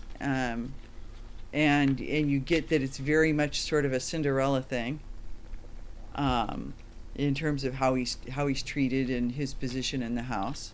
Well, I don't think you need to describe the Dursleys quite in that length, because I think it becomes fairly obvious of how horrible they are right away in the movie. Like it does. You can definitely look at them and kind of just immediately make that logical leap. It's like, oh, these are the assholes. These are the horrible people. But that beginning portion of the book really does describe, like, you know, how all these weird things happening are kind of odd to the Dursleys, and which is what piques his interest in knowledge. My one real gripe here is that, again, I can appreciate that they've turned this part of the movie to basically almost like the first 20 minutes instead of what was the first 4 chapters of the book. Right. Because you don't really find you just hear at one point you just hear Mr. Dursley saying we've got to get out of here, and then the next thing you know they're on that island. Yeah. And there's no explanation for the fact that there's a storm coming and why the island and how they got out of there, or why they chose the island at the end of the day. But even more so, I mean, it's just the notion that now again, like Harry coming with them to the zoo is perfectly fine. But before Harry climbs into the car, Mr. Dursley's, you know, chastising Harry about it's like, don't you do any funny business. What would have been a great way to... I won't have you ruining Dudley's birthday here at the end of the day. You know, which kind of leads to the point, like, if Harry had been, like, second class this entire time, he wouldn't really be out of his way to kind of do anything to Dudley, because he would know what the consequences would be at that point. Yeah. But what you could have done here as well is you could have layered in like basically a couple sentences on here and add to the fact, you know, it's like, I won't have you doing any funny business like when you climbed up onto the roof at school during school, or any of the other weird little mishaps. And you could have had, you know, but none of that was my fault. It's like, I won't have you doing that. Yeah. You know? And so that way you can kind of paint this picture that, like, this is why he's chastising Harry over this and that. In that Harry, you know, has had weird stuff happen around him to begin with. Yeah. So you could have done that.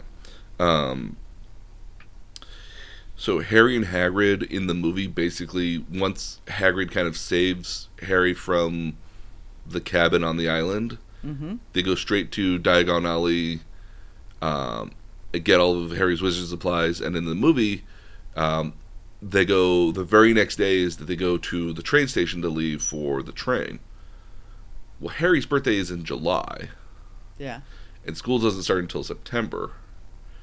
Now, in the book, like, Harry gets all of his supplies with Hagrid, and he has the fitting and meets Malfoy and gets the wand. Which is like his experience on Diagon Alley is really just the wand.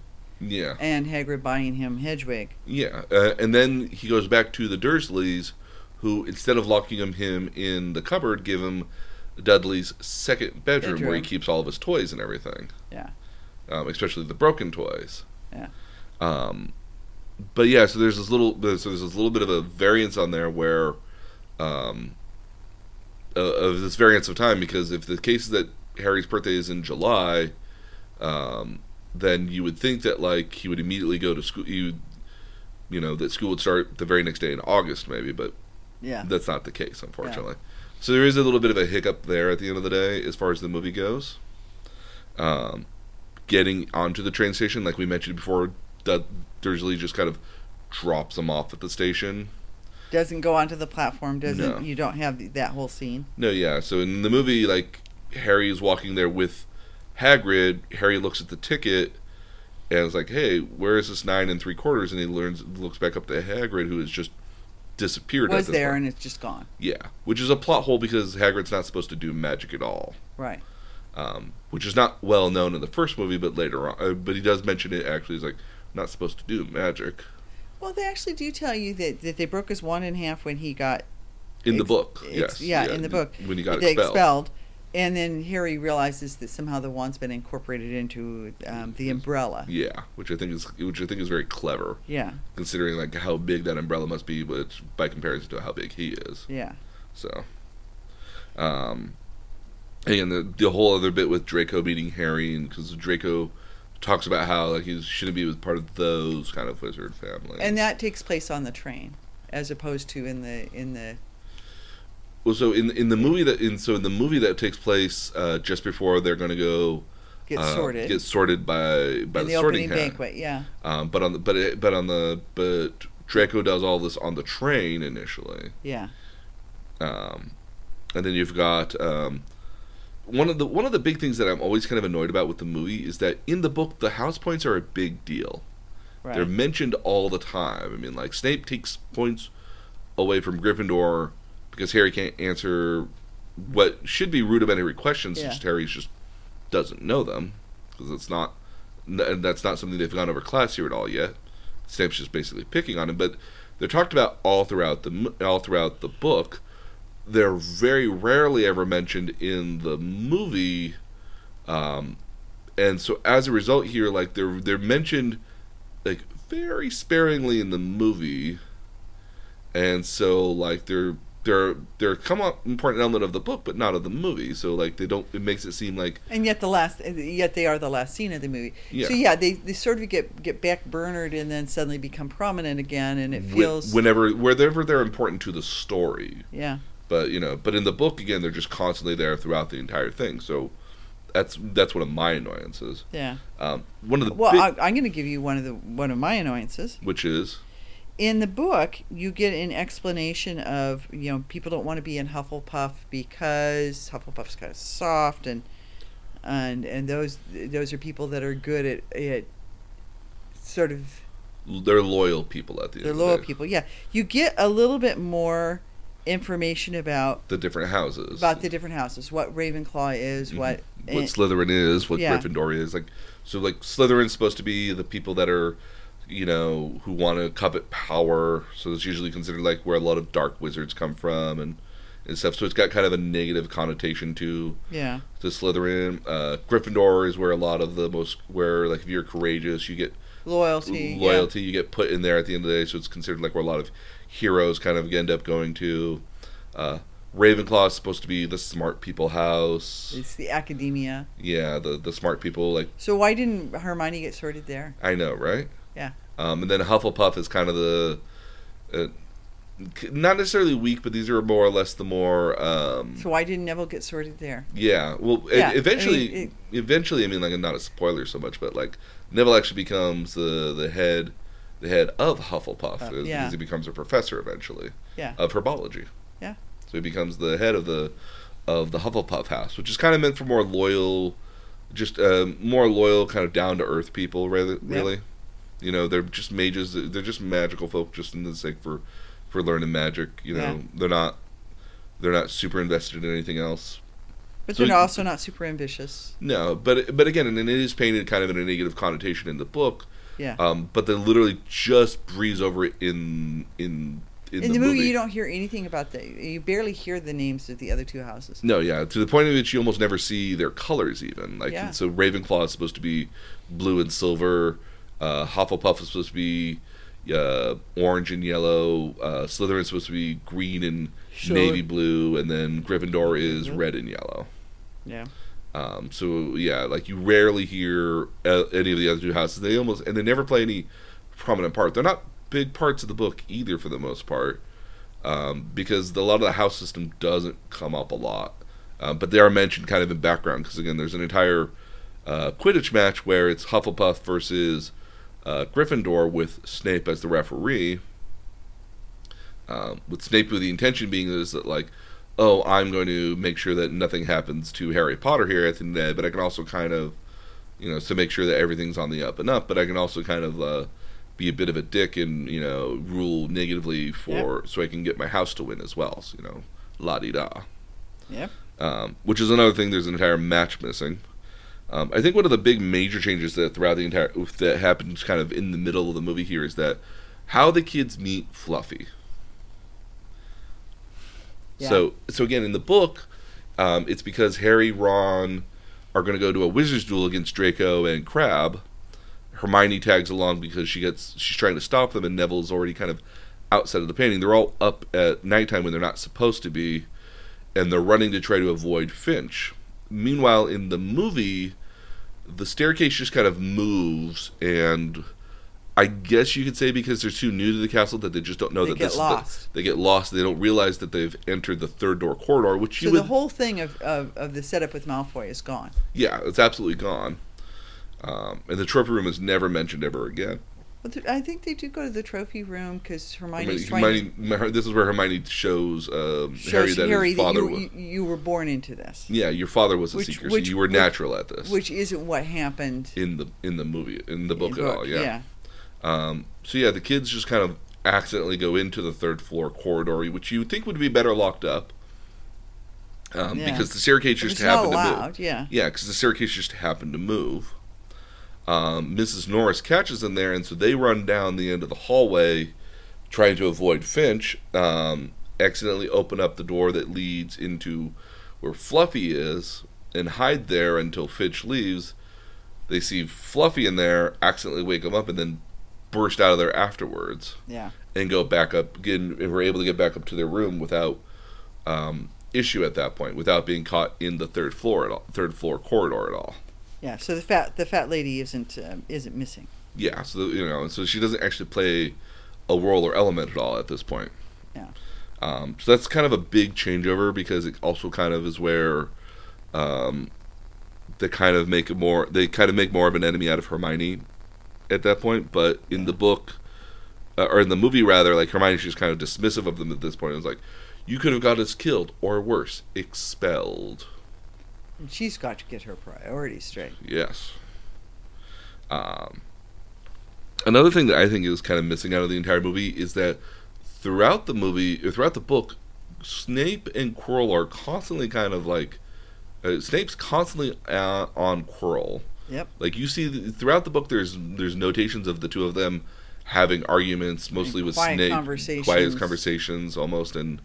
adversarial, but quiet. Yeah, which helps paint the picture that Snape's really after the stone at the end of the day. Yeah. But that's not inherent in the movie at all. At one point, in one of their conversations, Snape says you have to pick sides. Yeah. So it's almost as if Snape's trying to convince Quirrell at this point. Yeah.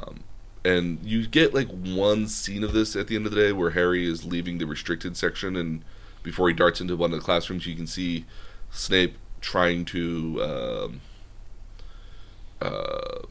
not inquire, but interrogate Quirrell here at this point, which I think is again after the Quidditch match before the Mirror of Erised.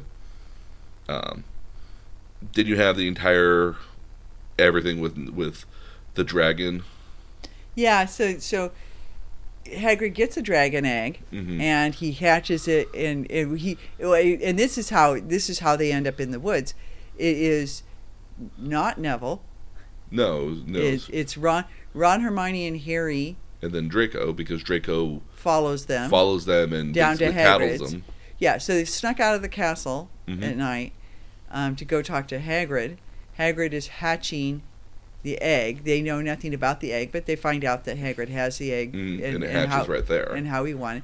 And it hatches, and Malfoy sees it through the window. And then goes to tell Professor McGonagall. Mm-hmm. And she takes points away from Gryffindor. 50 points per kid. Per kid from Ron, Hermione, and Harry. And then she takes 50 points from Malfoy. Well, she says, like, then you've all four of you have detention, and then Malfoy kind of, like, snarkily is like, I'm sorry, I misheard you. All four of us have detention? And McGonagall's basically like, well, yes, even though your act was indeed, genuine in the sense of a noble action, you still were out of bed when you weren't supposed to be out of bed, so you're getting detention too. Yeah. But I don't actually think Malfoy actually loses points at this point. Oh, okay. But I could be wrong. so that's how, and the entire element of, when we get back to Hagrid, they're basically is like, oh yeah, you guys got detention here at nighttime, and Hagrid's like, they took away, they took away Norbert, the dragon. They took away my dragon, and Finch is just like, oh, grow up. You weren't supposed to have that anyways, but they took it away from me. Yeah. It's like, as where in the book, they get it out of there secretly, so Hagrid's, because you would think that, like... And they take it up to the astronomer tower. And that's how, and Charlie's friends come and get it. Yeah. And you would think that, like, if Hagrid got caught with a dragon on school grounds... There'd be more than just kind of like a finger wave at that point. Yeah. You'd think that he'd be in more trouble for that. Yeah. Which is kind of fascinating at that point. So yes, there's a big divergence there. Then you have during the entire getting to the Sorcerer's Stone at the very end of the book here, in the movie they're missing the potion test and the troll test. But in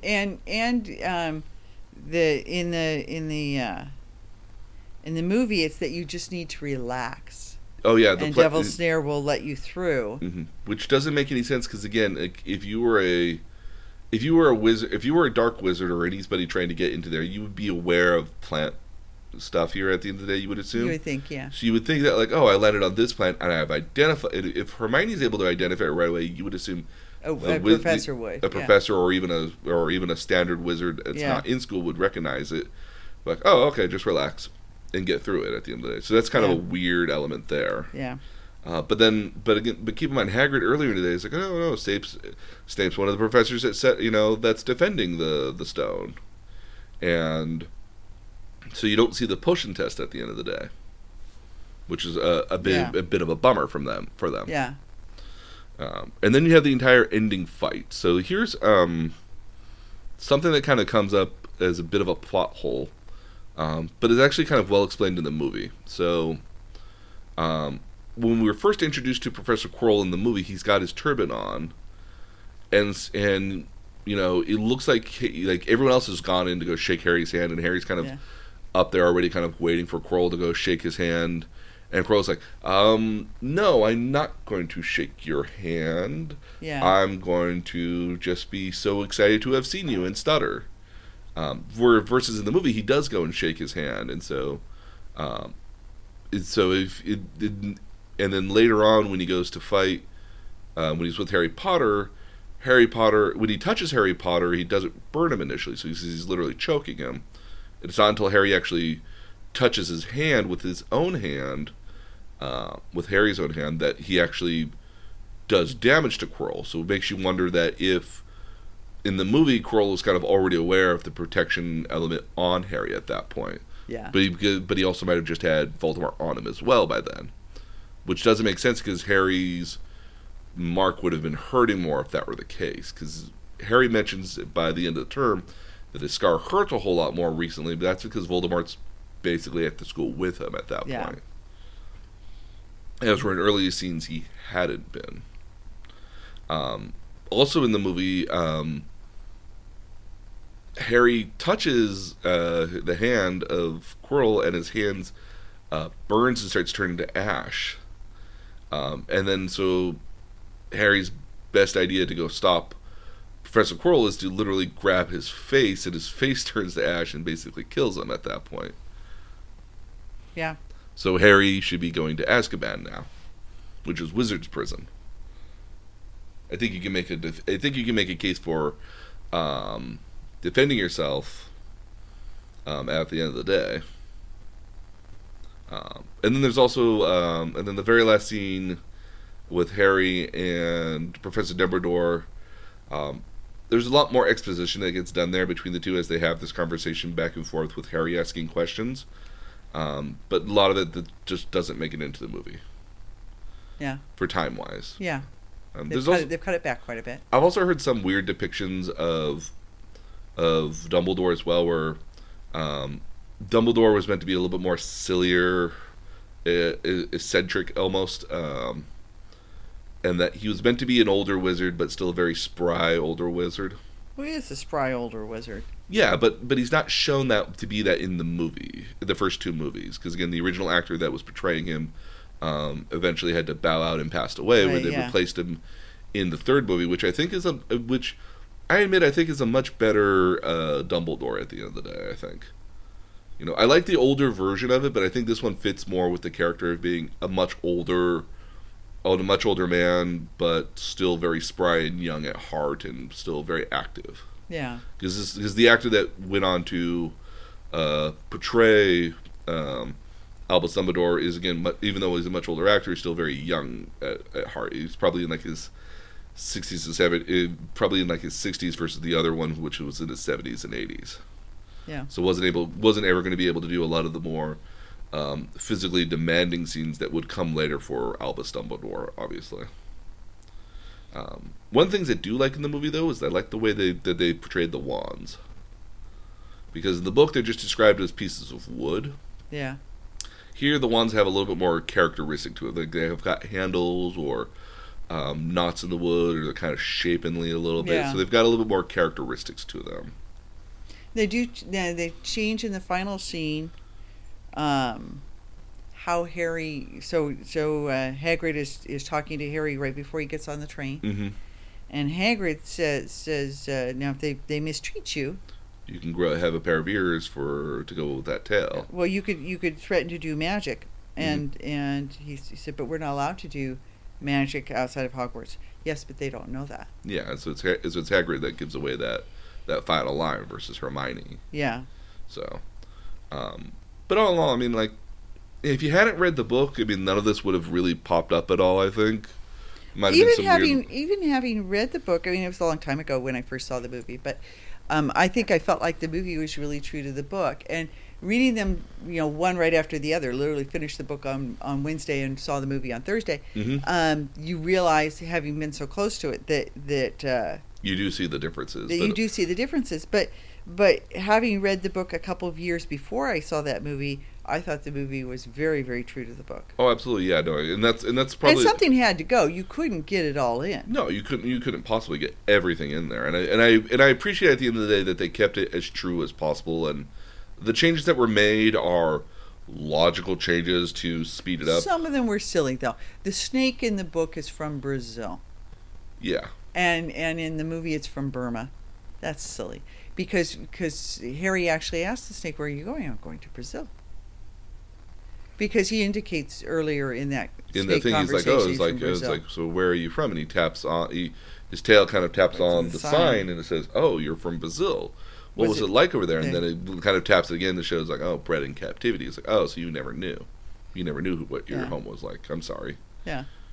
So there's that. I mean, I think the stuff that they cut out at the end of the day is perfectly fine, and the way that they've condensed stuff makes logical storytelling sense. I mean, like, Hagrid leaving Harry at the train station and disappearing makes perfect sense. I mean, like, if you didn't have to, you wouldn't go back to the Dursleys at all. You would run away as fast as you could from that. Yeah. And especially if you had the chance to go live in a house, even if you just had the chance to live in an inn before school started, like, everybody would have paid for your inn regardless. So yeah. So some of the changes, make absolute sense. What I thought was interesting was that I felt like they in hindsight, I felt like they left in scenes that might have been dumpable, because they actually link to things that don't happen in this book but happen in future books, like him talking to the snake. Yes. You could have clipped that. That didn't have to be there. Yeah, I don't think that had to be there either, and you wouldn't think that's actually a big deal until you get to the second book. Yeah. Which you realize, oh, that is a bigger deal. It is a big deal. So some of what gets left in very judiciously, because it's not important to this tale, it's important to the future tale. Yeah, and as a result, I'm kind of okay with that. Yeah. Because at the end of the day here, like, it doesn't take away from the story, but does reward you later on for being a good watcher, which is kind of what happened in a lot of the Marvel movies. Like, they would mention a lot of the little nuancy stuff in the background that was always happening. But if you had been watching all the movies, you would feel like you were a genius, because I remember them talking about that. I remember them talking about that. And so you would feel like a smart guy at the end of the day because you had recalled events that were happening beforehand that are just being casually talked about elsewhere. I was watching Thor Ragnarok because it just happened to be on a Saturday afternoon a couple of weeks ago, and I went, oh, okay, I know where that comes from. Yeah. Yeah, seems sort of, so exactly what you're saying. Yeah, so in Thor Ragnarok, my favorite part of that is going to be when he's trying to get the Quinjet to the Trelawney, he puts his hand on it, and this is like, confirm identity, Thor. And it's like, he goes through a bunch of other stuff here, and eventually he realizes, like, God damn it, Stark.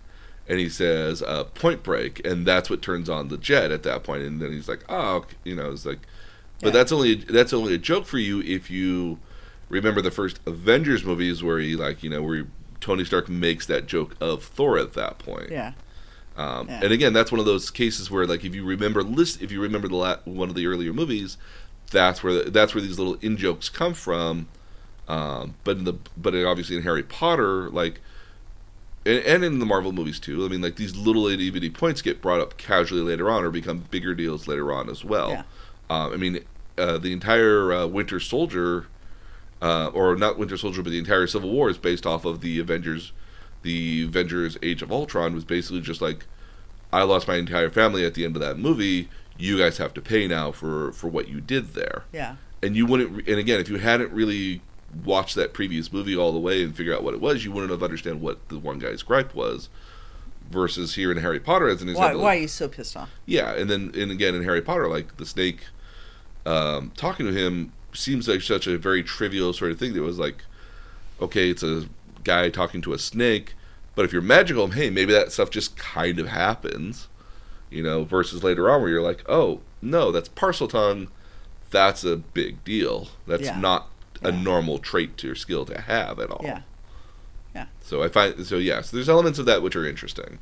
Yeah. And again, I don't have a problem with that. I think one of my bigger annoyances, but I think you just never would have been able to get to it, though, is that if you had to wait for all the books to come out before you started the movies, because I think that if you knew where all the books were going, you could have plotted it out a little bit better.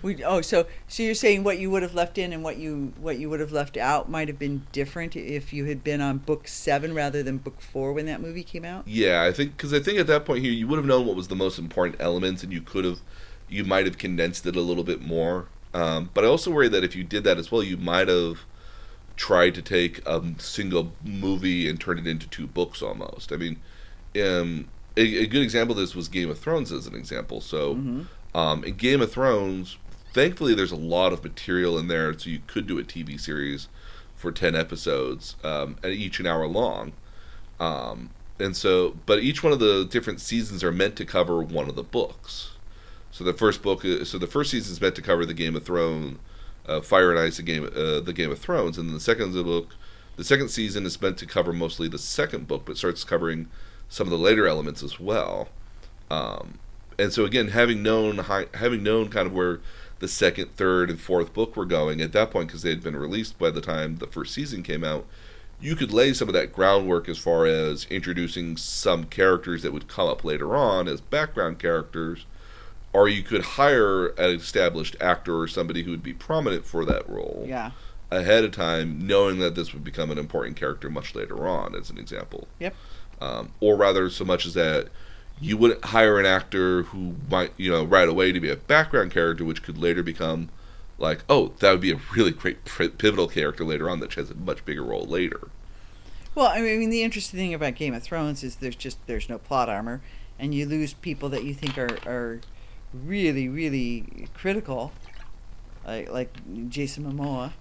You lose Jason Momoa at the end of the first season. You lose, Robb Stark. You lose Robb Stark. You lose Ned Stark. And you lose Ned Stark right away because you're just like, no, wait, that's the hero of the entire series. Like, yeah, that's who we're following this for, right? Isn't that the guy that we're supposed to be cheering and hopeful that he wins anything? That guy's the hero. The hero's supposed to win, and he doesn't win, but yet the little shit lives for 4 seasons. Yeah. And you're just like, well, no, he's not supposed to live at all. Talk about Schadenfreude, though. Oh, I know, right? When he dies. So it's so perfect, too. Joffrey. But no, I also wonder at a certain point here, if Harry Potter, maybe not unlike Game of Thrones, might have been a good TV series as well, perhaps.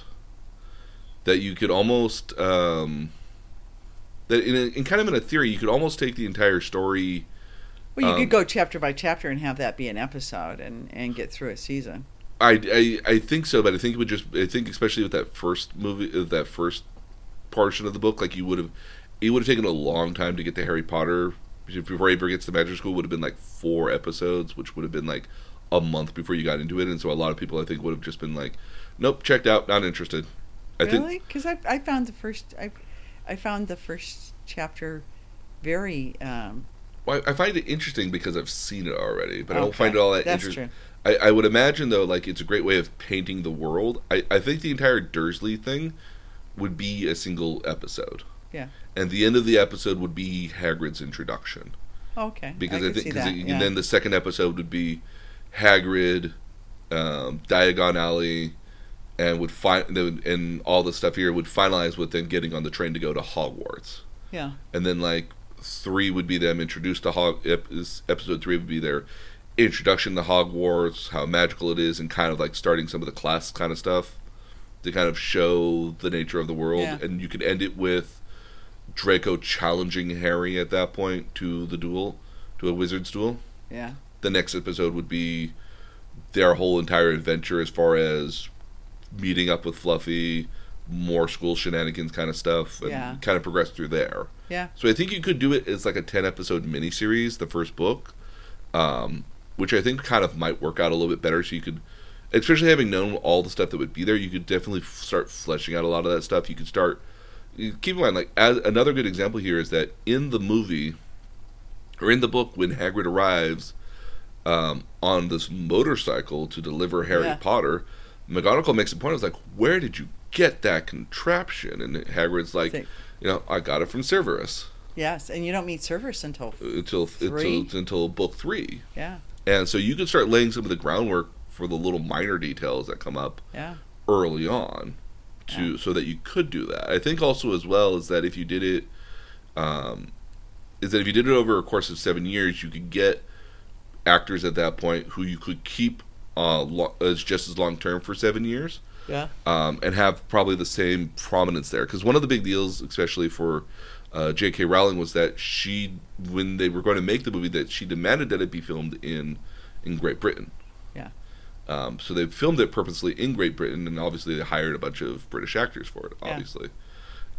Which makes perfect logical sense at the end of the day. Well, it really works for the kids because they've got authentic accents. Mm-hmm. Oh, yeah, no, I imagine if you did it, I couldn't imagine having, And there were enough of them that, as I understand it, while that was being filmed, they had their own school. Yeah.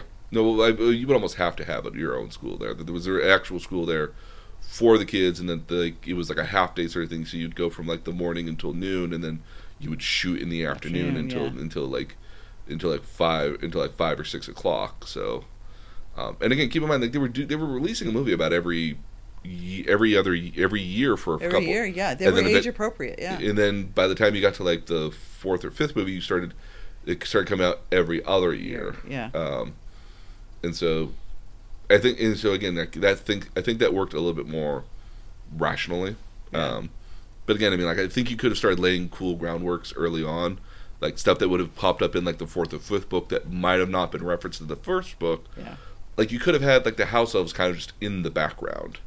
I actually think because I think the house elves, which obviously did exist previously, never appear in the first book, and I think that's kind of a hole. Yeah. And again, I think, well, and again, like if you know stuff that's going to pop up in like the 3rd or 4th book, you can start laying some of that groundwork early on and start adding layers to the world, which would make you feel rewarded that you remembered stuff like this. Like again, seeing some of the elves there being, even if they're treated poorly, just as background sort of stuff, might spark Hermione's interest in them by the 2nd book and having them getting freed at the end of the day. Yeah. So you could lay some of that groundwork early on, so you'd have a much more deeper world, I think. Yep. So I highly recommend anybody to go read the book and then watch the movie. And this was your first read of it? Oh, no. This is my 2nd or 3rd, I think. Oh, okay. I remember right around the time the last book was coming out, I was like, okay, everyone's making a big deal out of this, and all my friends have told me you should read the books, and I was like, okay, fine. And I actually there were waiting lines to get into the movies. Huh? There were waiting lines to get into the movies. There was waiting lines to buy the books too. Yeah, I mean, true. There were literally snaking lines around bookstores. Yeah. I was pre-ordering them on Barnes and Noble. Mm-hmm. Yeah. Back when you can order books on Barnes and Noble. You can't. I know you can, but I mean, like everyone goes through goes through the Brazilian rainforest now. Yeah. Yep. So yeah, no, I worked overnights at a hotel, and nobody would ever come into the hotel during the overnights. Again, it was a very sparse timeshare property. Yeah. So I basically had a laptop that I would bring with me to do stuff too. I could watch movies and do stuff at, because again, there's not a whole lot you can do after a certain point from like midnight until 6 a.m. in the morning when nobody's there, nobody shows up to save your life. Yeah. So I was basically listening to the audiobooks overnight. Oh, cool. And I was able to get it all done within probably about 2 weeks or so. Because again, I mean, like I would be there and I would listen to 2 or 3 weeks, and I was able to listen to each one of the audiobooks within like a day or 2 or 3 days. Yeah. So it was very easy to kind of just get through that super quickly. Yeah. And again, I like the audiobooks because again, it allows me to do other things at the same time. Like it could be cooking or cleaning. I can't do work and listen to the book at the same time. Yeah, I can't. I can't do that either. But you could be. But I like to listen to podcasts while I'm driving. I like to listen to both podcasts and audiobooks while driving or while riding the stationary bike. Mm-hmm. Yeah. So again, I would definitely recommend reading them before you watch them, because I think what ends up happening is that if you read them, you get to still enjoy the movie and for the movie for what it is. But I think if you watch the movie first, you go to read the book, and Where did that come from? Where did that come from? Or that wasn't in the movie, so I think it kind of biases you a little bit. Yeah. Another good example of this is that there was a series called House of Cards that was on Netflix. But it's based off of a British version of the show, of a very similar show, which was meant to. So the American version revolves around the American political system versus the British one. Is mostly about the British political system, and it carries a lot of the same tropes and everything. But if you go watch the British version first and then watch the American version, that's great. You get to enjoy both. But if you watch the American version and go to the British version is really slow and dry. Versus like the American version is a lot more like energy. Another great example of this is another great series called Full Metal Alchemist. And Full Metal Alchemist was this great manga series that ran for like 7-8 years, almost 8 years pretty much. And had an original anime adaptation in 2003, which wildly diverted from the original story. Because by the time they got to like the halfway point in the anime, that had only been like 12 chapters of the manga. So it wildly diverted. So it's really quickly diverted quite a bit from the original story. They originally did a later retelling of it as the manga was ending. The manga ended 3 weeks before the final episode ended. So they timed it almost perfectly. And the newer anime actually follows the timeline events of the manga much better. Oh, okay. And so if you almost don't have to read the manga, if you watch the 2011 version of the story, it's just as good. So if you watch the original Full Metal Alchemist, you're fine there. But then you go watch the newer one, the one that's more faithful to the original story. You get both. You get both experiences. Versus if you watch the one that's more faithful to the original and then watch the one that's not so much, then like you keep watching the older one thinking, this is not as good. That's why. So in this case, that's why I recommend reading the books first, or listening to the books first, then going watching the movies. Because even though you'll know there's a lot of stuff cut out of the movies, you can still enjoy the movies for what they are. Yeah, and you've already gotten the texture that the books add. And plus, the movies also add a lot of the action that would happen in there that wouldn't otherwise be described in the books. Yeah, it just takes place. Mm-hmm. Yeah. So we're going to post all the show notes as we usually do on our website at the Nerd Tutorial Podcast, and so you can see some of the quick breakdown and some of the notes I have here for that. Also, some awesome fandom sites. Yes, there's okay. So there's a couple different fandom sites for Harry Potter actually. There's Funko dolls. There's everything. Oh my goodness. Well, again, keep in mind that like you can literally go to a store to again. So if you have a Universal Studios nearby you, there's probably a Hogwarts land in there, or Harry Potter land. You can buy wands from there. Yeah. You can buy legitimate like wands. There, in some cases, like some of the nice prop wands are close to like $100 to $200, or you can actually make your own wand in a lot of cases. That was a popular thing for a while. Yeah. There's a couple different fandoms for it. The main one, though, primarily focuses on the movie timeline, versus there's a couple others which are more focused on the book timeline. So there's a couple of different wikis out there for Harry Potter, but none of them have a really cool name like Wikipedia or Alpha. It's got to be one of my favorites. I love Wikipedia so much. Yeah. I find that it's such a great name for that. But yeah, so we'll include the fan sites as well on our website at nerdtutorialpodcast.com. We continue the discussion on our Facebook group at facebook.com/nerdtutorialpodcast, which is a great way to get updated whenever a new one comes out. Or if you want to follow my Twitter page at nerdtutorial or nerd_tutorial. That's where we post, where we let people know when the episodes come out, but we also are following all of our previous topics as well, so we're now following Harry Potter on there as well. I'm actually kind of interested now. I kind of want to go watch the Fantastic Beasts series of movies, because I originally had not those are fun. Because I had heard kind of some negative things about it. I enjoyed them. Yeah, I'm actually kind of curious to see it now. Because they're set in a different time frame, and they're all set with adults too, so I'm kind of with adults, and they're a little more sarcastic. I think. Oh, who's the one guy that plays Dumbledore too? I'm kind of interested to see him as Dumbledore. Guy Pearce, or I forget what the actor's name is. It's worth it's worth I think a watch. I think if you like Harry Potter, this is a logical place to go with it. Maybe you watch it on Monday night when you come for dinner. Maybe, yeah. Yeah. But until the meantime, we hope that you guys stay safe out there in these weird times, and we will see you guys next week. Bye.